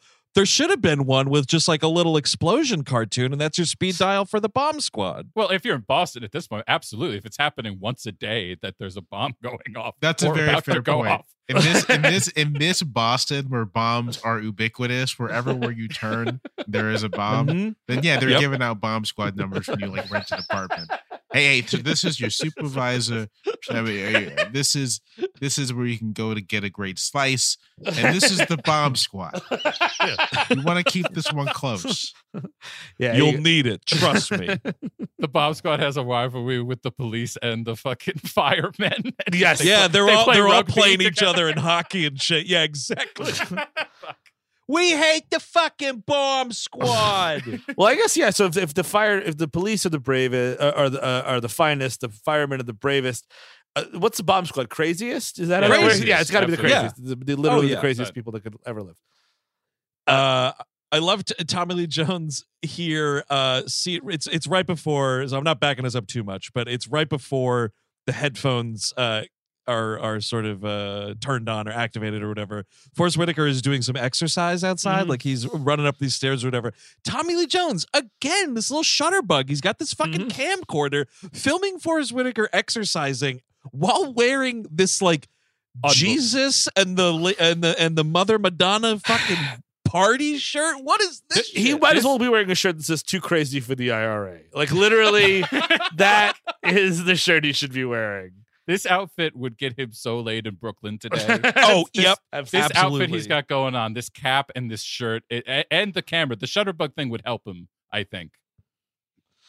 And so he's it's Jeff Bridges and this other guy show up. This other guy's in a couple of scenes. He's just another member of the bomb squad. Oh, Bama. You know who this dude is? No, I do not. I mean, he's not really a huge guy or anything, but he is Jeff Bridges' like go-to stunt double or stand-in or whatever. Oh, that's pretty cool. So he's I guess done a bunch of movies with Jeff Bridges. That's funny because that you say is a nothing, Steve, but like the whole point in every time he shows up is for him to be like, hey, don't worry, Jeff Bridges will take care of it. Yes. He's in when they go to the MIT, the MIT lady at the beginning. He's there, and they're like, don't smoke a cigarette while you're near a bomb. And then Jeff Bridges lights a cigarette and goes and diffuses the bomb. It's fucking incredible. It's a real watch me moment. And he does the same thing here, where the astrology wife thing, the wife and the woofer. Yeah, because he's like, my wife said to beware of large dogs, and this is a woofer, so I guess I'm totally screwed. Can I go home, do you think? I mean, you got two people here. You don't need me, right? There is a good Jeff Bridges delivery of the titular line here, because Forrest Whitaker says something about like, it's something like, I can't die, like I'm a hero, I can't go out like this or whatever. And Bridges says, you know what happens to heroes in this outfit? They get blown away. Yes. And it works. I'm not often a fan of titular lines, but this one worked. And they basically have to, cut the wire at the same time. Him and again, like this movie does take its time. It's super tense. Like you're pretty sure he's going to make it. But at the same time, again, this movie is totally insane. So you're like, what is going to happen next? Yeah, and I it's pretty cool how, like, after all this stuff with, like, my wife said beware of a big dog or whatever, Jeff Bridges is like, or I think maybe Forrest Whitaker makes the suggestion. They're like, oh, well, Forrest Whitaker can cut the thing. We don't need you here, Bama. One less, life to put on the line here. You have to resign the next day, though. I mean, if you opt out of defusing a bomb for the bomb squad, and again, I would never do that. I would never be in the bomb squad at all. So I'm not brave, but you just got to be like, yeah, that was it for me, guys. That's that's the end of me. Mailman can no longer hold my head up along my friends, so I got to go home. Got to go home now. I do like Forrest Whitaker. Yeah, like Jeff Bridges is like working on trying to figure out like the wiring or whatever. And Forrest Whitaker keeps like scaring him by just talking really loudly because he's got, the music on and the beeping and whatever. And he's basically saying stuff like, going out to, listening to Aretha Franklin, like, that's not too bad and all this stuff, like really sort of resigned to, he might eat shit here. I love, we're getting a little De Palma here, Yes. a little split diopter shot going on. Yeah. It's so cool. You're looking at the two of them, they got to cut this at the exact same time. And, Bridges goes, you scared, Toad? And Whitaker's like, shitless, which is, fucking great. But you do a little split diopter shot there. I'm such a sucker for it. Ooh. I'd be like, better start believing in bombs because you're in one. I'd be like, man, I'm about to meet my maker. Could you call me by Anthony, please? Is that I've corrected you on this so much, and I just feel like if this is the last time I ever hear my name spoken aloud, I would like it to be said properly. But so now they're in it together, and this is when, I think this is when we take a beach break right here. Oh, we do take this insane beach scene, which is Susie Amos is like, and again, like, you are in hiding. Your daughter should never be that far away from you in general, my guess. Yep. I'm not a parent, so I don't know, but I've also never been on the run. But I feel like if I were, and I were. Yeah. Oh, no. You should be inside Lloyd Bridges' house with the fucking shades drawn and the doors locked and the lights off. I might also just me, have a video camera on your car. Because, it's a bomber that's after your husband, the car could be a bomb. Just saying. I mean, even if you weren't on the run, if a man looked and dressed like Tommy Lee Jones approaches your, like, preteen daughter on the beach, that's like, I'm going to shoot you if you don't leave. This crazy man with a bag of crabs. Because, oh, man. It is insane that she starts falling for this, though. Because, like, Tommy Lee Jones comes up to the kid and it's like, oh, is this your kite? Whatever. And he's doing this, like, it's a flat American thing. But then to, I guess, come off as, like, playful and, the mother is here at this point and everything. He starts acting goofy. And all of a sudden, I can only describe it as a Jerry Lewis impression. It just sounds like he's doing this Jerry Lewis impression and he's dancing around. It reminded me of actually It's Batman Returns, actually, when the mayor is speaking and that like the clown comes out and starts like dancing or whatever. Yes, and like Tommy Lee Jones like motions in this scene reminded me exactly of that character in Batman Returns. Oh, no, he's just having so much goddamn fun in this scene. And is he eating these crabs? His cover, which he's smart about, like he knows the neighborhood. He's like, oh, do you know where the Zelinskys live or whatever the hell it is? It's like, oh, they live up the road. So like you're now a little less nervous about this guy because he at least you have an idea why he's on this private beach. But at the same time, three of your husband's friends are dead. You don't even know the IRA is involved. Me and my daughter are having a 5-day movie fucking marathon. How many movies can we watch and how many pizzas can be slipped underneath the door of this house? That's what's going to happen. Yeah, you're ordering these pizzas and they're slipping them under the fucking door like it's Home Alone, man. You are playing a loud gunshot-riddled action movie. And I might ask that you maybe take a week off from your job with the Pops. Is that what is she playing with? Oh, yes. She plays violin in the Boston Pops, which I think is kind of funny when you think like he diffuses bombs that go boom. Yes. And she plays in the Pops. Yes. Whatever. But I mean, like, honestly, like there's got to be they have to have like substitute performers for this shit. I would say, Mad Bomber on the list. Although I guess that's happening every day, no matter what. Yes, exactly. This is Boston, baby. Yeah, if guarantee or not, there's bombs going on. But you're totally right, though. It's like a mad bomber is stalking me. Find someone else to play violin during the fucking 1812 overture, will ya? Well, especially the 1812 overture. My God, you're begging to be bombed at that point. Yeah, that's kind of tempting fate there. You know? It is another genius fake out of this movie, though. Yes, because you are just expecting that band shell to go sky high. Oh, I kind of wish it did. Yeah, kind of better movie if like. Yeah. Yep. Oh, I thought that was a little bit on the nose. Like she leaves somehow. She's like, oh, and then it goes up or whatever, Sure, why not? But yeah, so I mean, like he plays with these crabs, et cetera, et cetera. But you see that he has done something to her car. That's kind of like the big reveal in this scene. And this, you do what? Can you remind me? He walks past, like this all happens. She kind of like shoos him away, and he's like, "Oh, I'll be on me way." And he like kind of walks away, and like he adjusts her hood a little bit because you can tell that he has been fucked. It's really subtle, but it happens. Oh, okay. Oh shit, I totally missed it. Yeah, he latches the hood. Yes, and got it. So meanwhile, Bridges and what do you call it there? And Whitaker's now up Bridges' ass. He's like, you know too much about this guy. That's this portion of the film. And, it's good stuff, solid. Yeah, absolutely. He says, I think you're the one that's bringing this all down on us. Mm-hmm. This is after Lloyd Bridges has had that conversation with the hot dog man. Oh, yes. But Boyle, the hot dog snitch. If this guy, if you had to have at least one guy who looked a little bit like Shane McGowan in this, I guess. So here's your guy who looks a little bit like Shane McGowan. He kind of does, actually. That's hilarious. I didn't think about that. But it's kind of fascinating, because Lloyd Bridges has been using a New England accent, and this guy is coming down the staircase at the stadium like, hot dogs, get yous hot dogs. And then they both just turn on the Irish when they start talking to each other. Very, very fascinating to me. And of course, he knows who Tommy Lee Jones is. He's like, go to this bar, which is the bar he's been hanging out with. And there's a big fake out here because you have Mike Starr, character actor Mike Starr, as this big hulking bartender. I just expected something to happen at some point. It never did. Right, because he's already been in Dumb and Dumber at this point. Yeah, and Goodfellas. Yeah. Oh, right, duh. Yeah. Yeah, this is weird. Also, I'm sorry, though.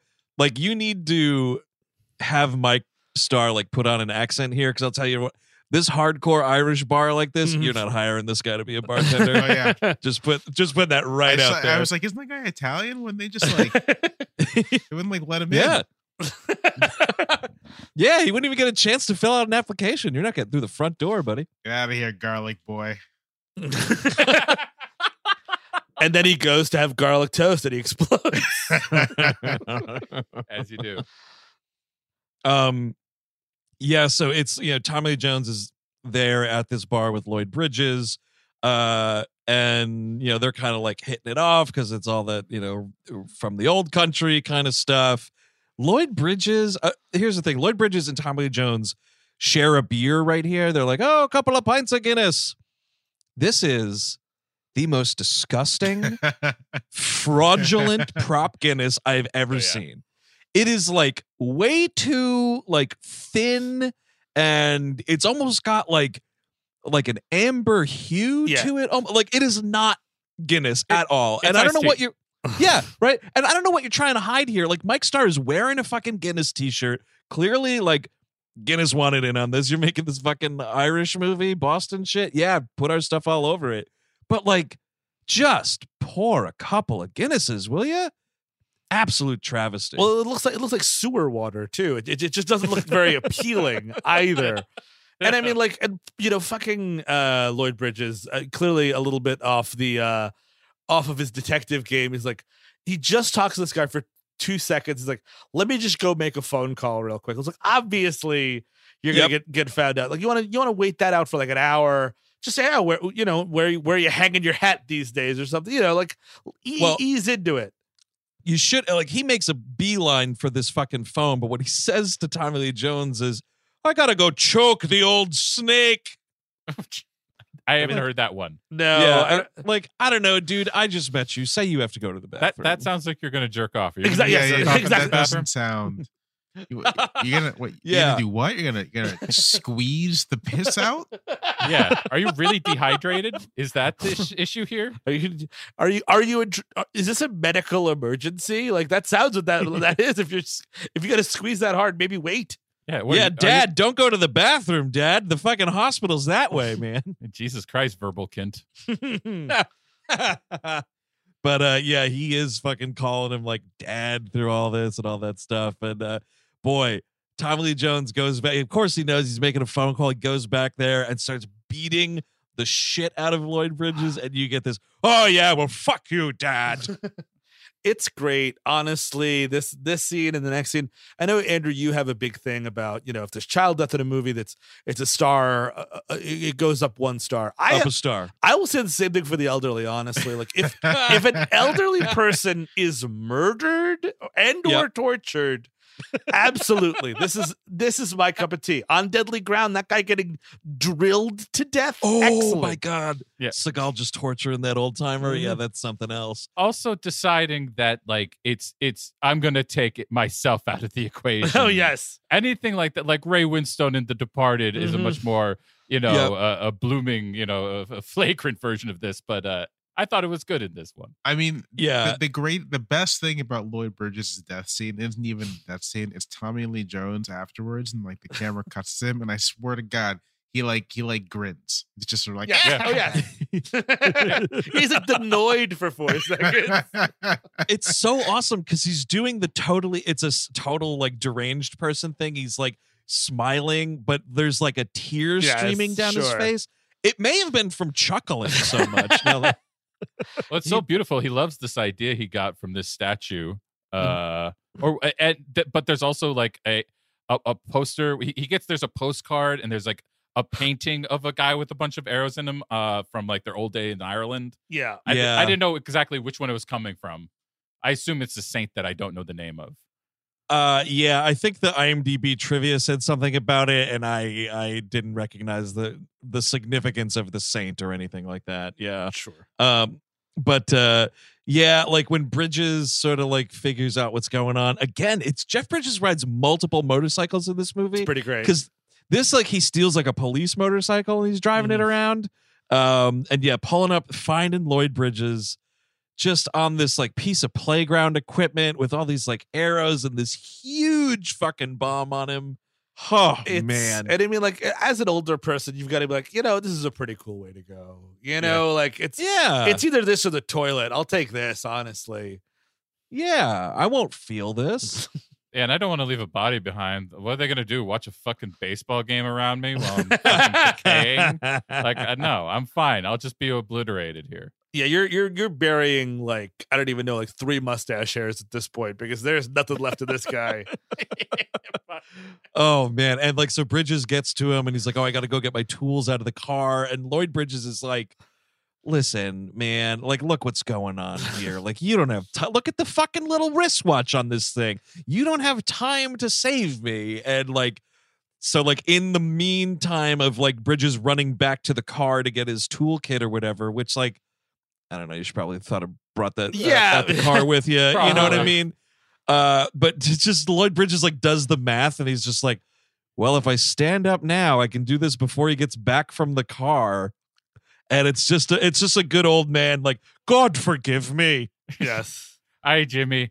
I never told you before, but I have to choke the piss out of my dick. I've had to do it since I was 20 years old, Jimmy. It's time for me to go. I got to go. I can't stop. I gotta stop choking the piss out of me dick, Jimmy. Oh man. But it's so fantastic because he just blows up and there's this weird thing about a dolphin marble that is very important for some reason. But again, it just shot really cool. Like the idea that this thing, if it's balanced, the bomb is not going to go off. But if he stands up, it's going to go all over the place. We get, again, this kind of really cool, impossible zoom in on what this thing looks like. And it's just a really fun way to shoot this old man getting blown to hell. Oh, yeah. It's God damn, it's awesome. Yeah, there's no other way to describe it. It's incredible. It's fantastic. I think if I had seen this in theaters, like somehow in '94, I would have cheered. I would have just like stood up. Oh yeah, yeah. Yep. You would have to. Like, I almost want to like book this at a theater just so I can do that. I mean, you don't get rad shit like this. Like, not to sound too old man here, but like fucking CGI explosions just don't do it for me. No, it's not just the same. doesn't do it. They don't look familiar. They don't look convincing. It's like with CGI blood. Yes, It exactly. does not look convincing. Yeah, no, absolutely not. It kills you. And you know what I think did it in is I think the proliferation of Law and Order shows did this. Pardon? Like, because I think like Law and Order, like you just had Law and Order for a while, and then for after that you like had 4 versions of it, and then you had different like copies of it. I feel like when that hit its point was like late '90s, early 2000s, and these movies go away. So like chasing the cop and robber, like ground on the ground in the city type Law and Order type stuff goes away. And I kind of feel like that it went to TV. It feels like so many other things. Yeah, I mean, unless we're doing like bad remakes of shit, like Taking of Pelham 1, 2, 3 with Travolta. Oof. Or something like that. Yeah. You sort of get it there. But so, meanwhile, while that happens, like Forrest Whitaker really, hot on the trail of solving this whole thing. And he's Kate comes into the office or, wherever they are, and Forrest Whitaker's there doing some work, and he starts asking her like, what did you know about Jeff Bridges when you met him? How did you meet him? What's going on? And like, she starts getting the vibe of like, oh fuck, he knows. Yeah. And like, so she's like, I'll see you later, Forrest Whitaker. And she also does realize that he's looking at a picture of Tommy Lee Jones, which, by the way, if I'm telling my wife, hey, look, this guy's after me, and I have a picture of him, I'm like, and by the way, this is what he looks like. Yep, just in case you see him out at the beach. Absolutely. Absolutely. But so like Forrest Whitaker has the file up on Tommy Lee Jones, and it's like, known associates, and it's like Jeff Bridges, Liam, whatever, and it's like doesn't have a picture of him, but it's got a date of birth, and it says known, associates and relatives or whatever, and it's like, Uncle Max, whatever the fuck, and so Forrest Whitaker basically like confirms his suspicion at this point. Meanwhile, Jeff Bridges is drunk in that fucking hot tub. This is a scene and a half. It is great. Well, because it's him, like he's given up. And I mean, I do think if you're in an Irish murder rivalry, you do give the your rival time to be hungover. You know what I mean? Like you're not doing anything between like 9 and 1 p.m. Basic 9 a.m. and 1 p.m. That is hangover time. But once 1 p.m. strikes, the game is afoot again. Kind of absolutely. Yeah. As early as like 1:25 p.m. there could be a bomb call. Exactly. Yeah. That's why he killed Blanket right at cocktail hour. Just right when the reception was getting good. Let's just go. He even fires this gun in a hot tub. Again, something I've never seen in a movie before, but I was thankful it happened. And no one thinks that's weird. Like, she doesn't react. Yes. He doesn't react. I was like, I'm sorry, a weapon just discharged in a hot tub. Did no one see this hot tub get shot? Come on. This is the thing. I mean, I've lived in several places where guns have gone off, right? Like not like in the neighborhood, and everyone you sort of just like, oh, is that a gun? It's like, yep. It's not a casual thing necessarily. It's just very like, what Boston neighborhood do they live in where this gun goes off and there's like no one bats an eye? Yeah, totally. Oh, that's just Lloyd Bridges again shooting his gun off in his hot tub. Oh, he hates that jacuzzi. My God. But so she's like, you know what? I have to go to work, which is playing the 1812 overture. And yep. And we're actually, we're going to play the 1812 overture, and we're going to close with Pop Goes the Weasel as the encore. So no reason. No. Why would you? No, and there's. I have to go perform the Star Spangled Banner. We're doing an orchestral version of the Macarena at the end. Oh, Jesus. Yeah, please blow up the band shell. There's a really bad bit of ADR right here where she says to Forrest Whitaker, she's like, I have to go play this concert. And she goes, I'm not hiding anymore. And it's definitely like a fucking 6 weeks later. Please say this into a microphone. Yeah. Sorry, Andrew, the way you said that, it was like she was like having her voice modulated in like a Dateline episode. Oh, definitely. I'm not hiding anymore. We're not. I'm right here where you can find me behind this black curtain.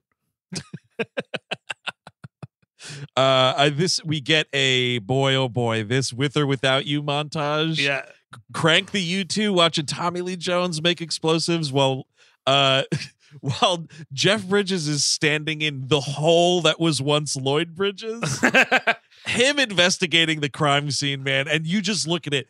It is a huge, huge crater in the back. I think this building used to be an old school or something. So like because there's playground equipment, of course. Like this playground, a huge crater where once Lloyd Bridges stood. Yeah. I gotta be honest. This song kicks ass in this montage, folks. You know what? Hang me. Call me whatever you want to call me, but it's pretty fun. I agree with you. I think it works. And having Tommy Lee Jones sing along with it while he's like dumping gasoline into the hall is really amazing. It is kind of amazing that he and Irishman gets introduced to U2. It's like he comes out of prison like, oh, have you tried this beer? It's like, oh, interesting. Huh. It's pretty good. Not bad. His whole Tommy Lee Jones like having this hideout here, like this is a hideout fit for Two-Face. Yes, it's like an abandoned barge on a fenced off locked waterfront property. It's tilted on the side. The whole thing is exquisite. This production design. It's a gambling barge. Yes, like what is from God knows when. Yeah, what was this? Did this have the like wheel at the back of it? Oh, right. I forgot about the roulette. Well, yeah, I don't like. This must have just been like in New York. We have like those circle line things that like go around Manhattan and stuff. Yeah. Maybe it was something like that. It must have been, but like it's dead, and they must have had like balls made with like the logo because it's called the Dolphin. Well, that's the most amazing thing is he finds like the dolphin was the trigger. The dolphin marble or roulette ball actually was the trigger. He pulls it out of a whatever and like finds 3 of Lloyd Bridges' teeth next to it, and he pulls it out of this tree or whatever, and looks at it, and is immediately like, "Oh shit! It's the dolphin roulette barge. I know exactly where he is." And I'm like, "What?" Well, because like him and Forrest Whitaker already tried to investigate this. Oh, place. I see. I missed that. But that's why they only like kind of investigated and then Chris, I don't remember. Or Jamelle, do you remember? Like they go up to the fence and it's him and Forrest Whitaker, but like they don't go in or something. I forget. I think I don't remember. I think they get a call, and I think okay. It must be the. I mean, I guess it has to be the call with Lloyd Bridges. Yeah, I think. Oh, okay. Because they do they get close to. I think they might even be in the ship. And then they stop before they get up and actually, yes, I do remember this now because like Forrest Whitaker's like kind of apprehensive about the whole thing. And he's like, oh, maybe I'll just go with you. And Jeff Bridges is like, no, you investigate that part of the fucking ship. Mm-hmm. So yeah, they have been there before, but I think that makes it almost even worse, Steve, because then it's like, oh man, we were right there. Yes. Could have gotten him. And he's mixing up something crazy. And this is when Bridges has the drop on him. And this is what the movie, I mean, like, the fight is great, but it's sort of a bit anticlimactic, I think. Yeah, well, it's weird because, like, Tommy Lee Jones eats shit at the end of it, and the movie still has, like, 15 minutes Exactly. left. That's the big This beef. is the point where, because I was just expecting this to go all the way to the end, right? Sort of like a final standoff at the concert with Tommy Lee Jones. But, no, yeah, he totally, I mean, I've said this before, there's a Rube Goldberg bomb that has like various stages that it goes through that is conveniently synced up with the progression of their fight. Yes. Oh my God. Yeah. As they fall through the floor, they're following like the track of this machine. It's so awesome. It's just like, again, so wonderfully stupid. Like what a stupid thing, but it's so awesome. It's a Batman villain type of like you would want to dive with your stupid, super crazy bomb houseboat you made. Yes. But like, it's funny because it does the chase from the pops in the car and the motorcycle. It does feel a little tacked on. It does. It's like another movie kind of. But like, also, I can't imagine them doing like a Richard Jewell scene at the Boston Pops, like with just everybody scattering and then hunting down. I'm not sure how you would how you could like shoot that. Are you just like having a hunt down in the park then? I guess we are getting. There's a bomb at the Independence Day concert. We are skipping over one of my favorite parts of this entire movie is Tommy Lee Jones has the drop on Jeff Bridges. They're both handcuffed together. They're about to blow up to go to hell. There's fire all over the place. And like Jason Voorhees, which he would make a great actor for, Forrest Whitaker walks through a wall of fire and saves the day. Yeah. He is that dude is a refrigerator with legs, and I fucking love him. He's so big. It's so awesome. Like and you hear like the scream too, like Forrest Whitaker like jumping through the fire, like Brah! It kicks ass, and he saves him. They have a really awesome, Die Hard-esque running to the edge of the pier, jumping off into the water. It's so, and as far as I was looking at this, and I'd love to like be able to ask them this someday, it looks like when this barge goes sky high, which was one of the biggest explosions I've ever seen in a movie, I think it's the two of them standing there. It wouldn't surprise me. It looks like them jumping in. Yeah. Yeah. It's so awesome. I guess somebody said, I don't know if this is on the trivia or reading this somewhere, maybe Wikipedia, like when they blew up this barge, it like shattered windows like on the other side of the water. That makes Wouldn't sense. surprise me. That's a real flub, though. You're probably getting in trouble for that. Oh, yeah. Getting Lawsuits. some fines from the mayor's office or whatever. Yeah, lawsuits, definitely. And Tommy Lee Jones, who's been the engine of this movie, pretty much closes his eyes and kind of goes up with the ship, and it's kind of cool. But again, now we have this other thing where it's like, we got to get to the concert. I'm like, I don't know. He's dead. It's fine. Yeah, exactly. Where are the credits? I love the way that Jeff Bridges is explaining the rest of the situation to Forrest Whitaker because he keeps saying Katie's in trouble. Yeah. And I'm like, while true, also it's possible thousands of others, Jeff Bridges. Well, this is how you know this was completely fucking tacked on. Is like, so he gets to the concert and Susie Amos and Lizzie are leaving, and they get in the car and like he's chasing out. He gets in on a motorcycle chasing them down the street. He gets in the car. He uncovers this insane fucking bomb inside the car. And the very tricky way in which he disarms it is he rips the head off a toy. Yeah. That's how he did the big bomb at the end of all this. You literally just like run random fucking piece. You just ripped it off and then you're fine. That to me is just like, we need to end this movie and we didn't do it there. Sorry. Yeah, I mean, it is a bummer the way he diffuses it, but what is rad is all of the stunt work here of him being on the motorcycle and the car. He realizes like she can't push the brakes because that's how everything is wired.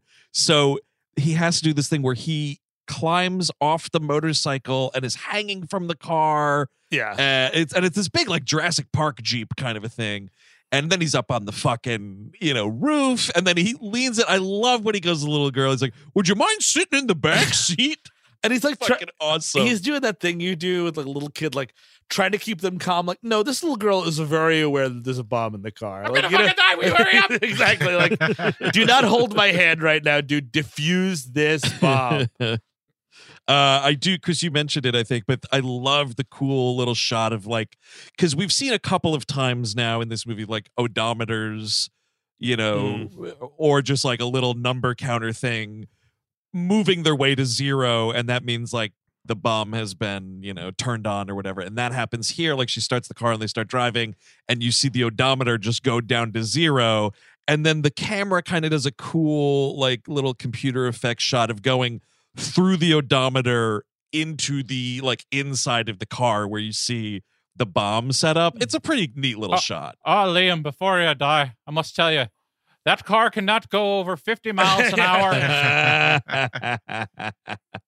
Someone said to me on Twitter, and I didn't realize it, but like, yeah, find me the spot in Boston where you can be driving downhill for that length of time. I don't know if that exists. I don't know where they filmed this stunt. But boy, did you see? This might have been it was like a hair away from being a totally cursed production. They have the shot of like, because the road comes to an end, and she's like, it's a dead end, and there's some sort of like, I think like park beyond the road, and there's a little archway, and the car slams into this thing, and they have like pedestrians there, like stunt people playing pedestrians. There is one stunt guy, like he barely gets out of the way of this car, and they left it in the movie. Oh yeah, and you just see this dude like, oh shit. Well, I love this one guy is just like about to get into it with Bridges, and Bridges has the ultimate comeback. No, there was a bomb in the car, man. What do you want me to do?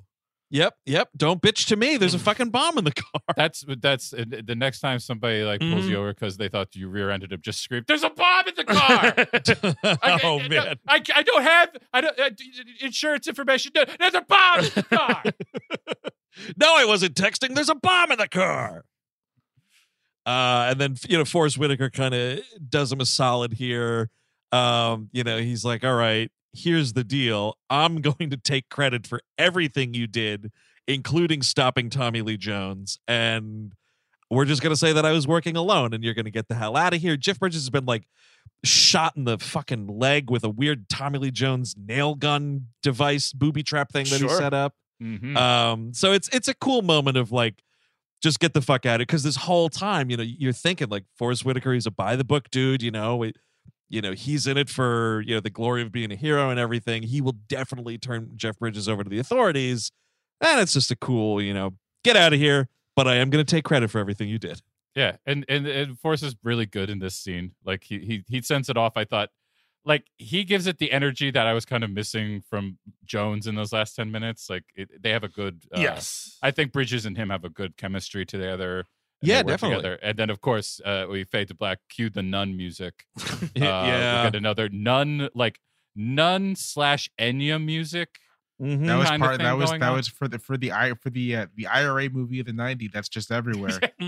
Yeah, no, totally. No, totally. Van Morrison. Patriot Games ends this way. Hidden Agenda ends this way.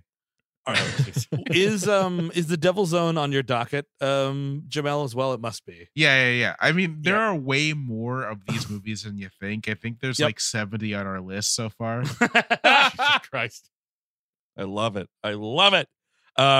There is the weird, and I guess like you gotta do it, but it's like the movie's like dedicated to some presumably like fallen bomb squad guy, and then like that was from the Boston bomb squad, but then also like, and bomb squad people everywhere. I swear I thought you were gonna say, and dedicated to our brave boys of the IRA. The brave fighters of the IRA, right up there with the fucking Mujahideen freedom fighters in Rambo 3. Yes, keep fighting the good fight, fellas. I would really love it if it turned out this was a true story and you just never heard of this story. Like the end of it was them like, sorry to all the cops that died. Yeah, these were actually people. Jimmy Blanket died for real. Yeah, Blanket was his real name. I want to say, like, again, product of the fact that this is like a movie made in 1994. Once Forrest Whitaker like lets Jeff Bridges off the hook here, this movie is over with. Yeah, and those credits come. Yeah, and there's no like, I don't need proof that Jeff Bridges has a happy ending with his new family and everything. Like, they're walking away. Everybody's alive and okay. That is enough to end a movie. Exactly. Absolutely. Those 6 months later, blah, blah, blah. And it's just boom. Forrest Whitaker's going to take care of it. Roll the credits, cue that nun music, and let's get out of here. Nothing at this time, nothing will ever beat Die Hard 3, where like it ends like literally right when the last line is happening. Like Samuel L. Jackson's about to have a quip. And the fucking credits start rolling, and the song. It's as if they know that if you thought about the end of Die Hard 3 for a second, you'd be like, "Wait, what the fuck? Why are we in Canada? Hold on, pardon? They were gonna buy an island? So just get out, go." Oh man, and that is the end of Blown Away, ladies and gentlemen. What an exquisite experience. But we will start with our guest this week, Jamelle. I think obviously it's going to be an around the horn recommendation, but any, final thoughts or, any of that stuff. And also, by the way, use this time, plug the new show, man. Plug whatever you got. Okay, sure. So I'll do final thoughts and I'll do a plug. I love this. I've never seen this movie before. I loved it. It is, as we've been saying this entire episode, it's just sort of in the 90s, the studios would give a director an insane amount of money to make a big spectacle driven, indulgent action movie, self-serious, and they're so enjoyable to watch because there's just nothing like them that exists anymore. Like this much money that goes to an action film, it's gonna be like a fast, it's like a fast 20 or whatever. It's gonna be quippy and part of a franchise, and sort of it's gonna be kind of one of those things, not just like a single standalone kind of hyper serious movie about something vaguely political. Like it's just that movie does not exist anymore. And this, I think, it's not like the greatest example of it, but it's like an emblematic example of it. It's like this is what these movies were like. And so and again, how can you? I personally do not understand how you could not like a movie that blows up an old man as like a climactic. Like that's just sort of what more can you ask for in a movie? Honestly. Great point. So huge recommend from me. People should watch it. And I mentioned on my podcast a couple times, it's with my friend John Gans. It's called Unclear and Present Danger. We watch these movies, but we talk about them. We talk about their politics and kind of situate them in kind of the post Cold War moment. As episodes go on, I think we're on our 9th or 10th now. We are getting a little sillier because the movies are getting a little sillier, but it's all it's all a good time. Totally. And folks can find that wherever pods are available. Yes, yeah, it's everywhere. Even on Spotify, we haven't joined the Joe Rogan boycott. Yeah, I think we're still on there too. You just inspired a question, and we never have political minds on this show because it's the four of us, so we can only do so much. But I'm curious because what you were talking about there about how having these like vague politics in movies like this, and the politics of this movie are incredibly vague, but like, would you say a part of what helped sort of usher those kinds of story arcs out of movies too was like 9/11? Because then everything in movies, like action oriented movies, just became so obsessed with like terrorists like from the Middle East and just wars in the Middle East and just dealing with all of that. So I feel like that might account for some of the shift too. What do you think about that? I think that's absolutely right. And if our podcast goes long enough, we're inevitably going to get to kind of like post 9/11 movies. And I think one distinctive thing about action movies in the post 9/11 moment is that they're no longer as institutional. They're all about like a lone person getting vengeance. Like I think you guys recently did Taken. And I think Taken is like a perfectly realized example of the kind of action movie America was producing after 9/11. It's like, vengeance driven, completely, hyper personal versus, even this movie, even though it's this sort of cat and mouse between two people, it's like Jeff Bridges is a cop and he represents an institution, and we spend a lot of time with the institution. It's sort of like part of the story in these movies is how institutions react to these kinds of challenges. And that kind of just goes out the window after 9/11. It all becomes basically some version of like America's Dad trying to get even with, some stand-in for Osama bin Laden. More often than not, Albania. Used quite a bit, especially in Taken. But see, there you go, folks. This kind of chatter over on Unclear and Present Danger. So check out that program for sure. We'll go around to the rest of the fellas here. Chris Cabin, how you feeling, baby? Oh yeah, I mean, even if I didn't love this movie, I'd have to recommend it for the amount of times I've seen it. I saw it so much as a kid, and it stuck with me. I've been watching this, I think, through my entire life. Maybe 2-3 years goes between me watching this movie again. I'm so jealous of that fact. It does speak. I mean, what Jamelle was talking about, like. One thing that happens a lot now is that we care way more about connecting the dots. We don't want to have anybody on the fucking internet making fun of all the story gaps. So everything becomes about story and setting up it. Whereas something like this, a lot of it makes absolutely no sense from a story point of view. But like you just carry it through Tommy Lee Jones's energy and Jeff Bridges' charisma, and that's enough. And with violence and explosions, it's enough. Also with an absolute banger Alan Silvestri theme. This thing rides this whole movie. I have nothing but positive things to say about this movie. So I'll kick it over to Steve. Yeah, I haven't seen this movie in a really long time. Again, I definitely saw it a couple times. It's definitely like an HBO movie as well, growing up, and it was really fun to come back to because I was like, everybody else, like, 2-hour runtime. You know what I mean? Like I got a lot of shit to do this week. And then I was just in it. I was like, oh my God, they're going to blow somebody up every 12 minutes. And I'm in, you know what I mean? It's, it's that sort of, it's the silliness of it, but the seriousness of it. And, you know, Jeff Bridges, I think, anchors this movie. He was apparently looking for an action movie to do, like kind of reading the tea leaves. Like, you know, I can't, you know, these character movies are great, but I need to have some big bombastic thing. And I want to have a little bit of fun. And I think he does all of that really well. And he fits really well in this action movie context. And again, like he's not, what I love about him, he's not a Superman. He's not a, you know, he's more of a he's not even John McClane. He doesn't have quips. You know what I mean? He's incredibly vulnerable, very complicit in what's going on, and wears that pretty well. You know what I mean? Yeah, totally. I think it's going to be a tough couple of weeks for our friend Jimmy Dove afterwards. You know what I mean? Cleaning up all the funerals he has to go to, and like, yeah, that was kind of me. That's me too. Sorry, sorry. I was sorry. Decades old rivalry. Sorry for your loss. Decades old rivalry. Bye. Yeah, really sorry about that. It was a blood feud. He was looking for me. I'm sorry. Sorry he got Cortez, but he was looking for me. Yeah, I mean, I'm not going to say anything that you know, others haven't already said, other than like, man, it's always like, it's a weird double-edged sword when you sort of cross off a blind spot like this, because like, I'm glad I finally saw this movie, but Chris, like I said, when you were talking, like, I am bummed that I waited this long. It is 2022, and it was the first time I watched this. You know, it just goes to show you're never going to watch anything and everything. So, hot damn, I'm just so glad that we finally got to do this, and I'm glad we got to do it with you, Jamelle. So thanks so much for popping on. This has been a lot of fun. Again, thank you for having me. It's always a pleasure.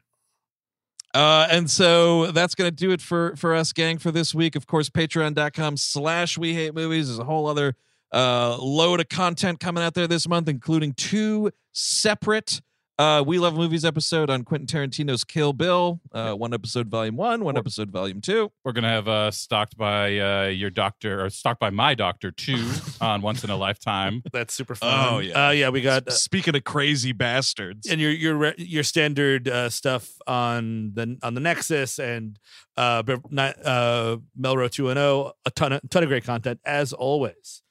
Totally. Hey, Steve, what's the AD we're doing this month? Oh, God, I totally forgot. Oh, we're going back to Doug country. We're doing a Doug Valentine's Day situation. That is right. Kiss me, Doug! Yeah.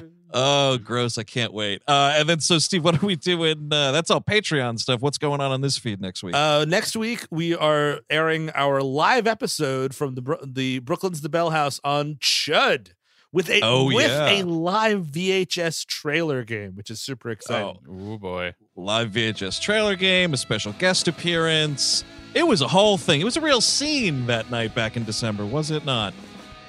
So that's going to do it for us this week. Next week, Chud, it's the 10th anniversary, 1 year late show. Enjoy that. And then we will be back with a brand new episode the week following. So until then, I'm Andrew Jupin. Steven Sadak. Chris Cabin. Jamelle Bouie. Take it easy.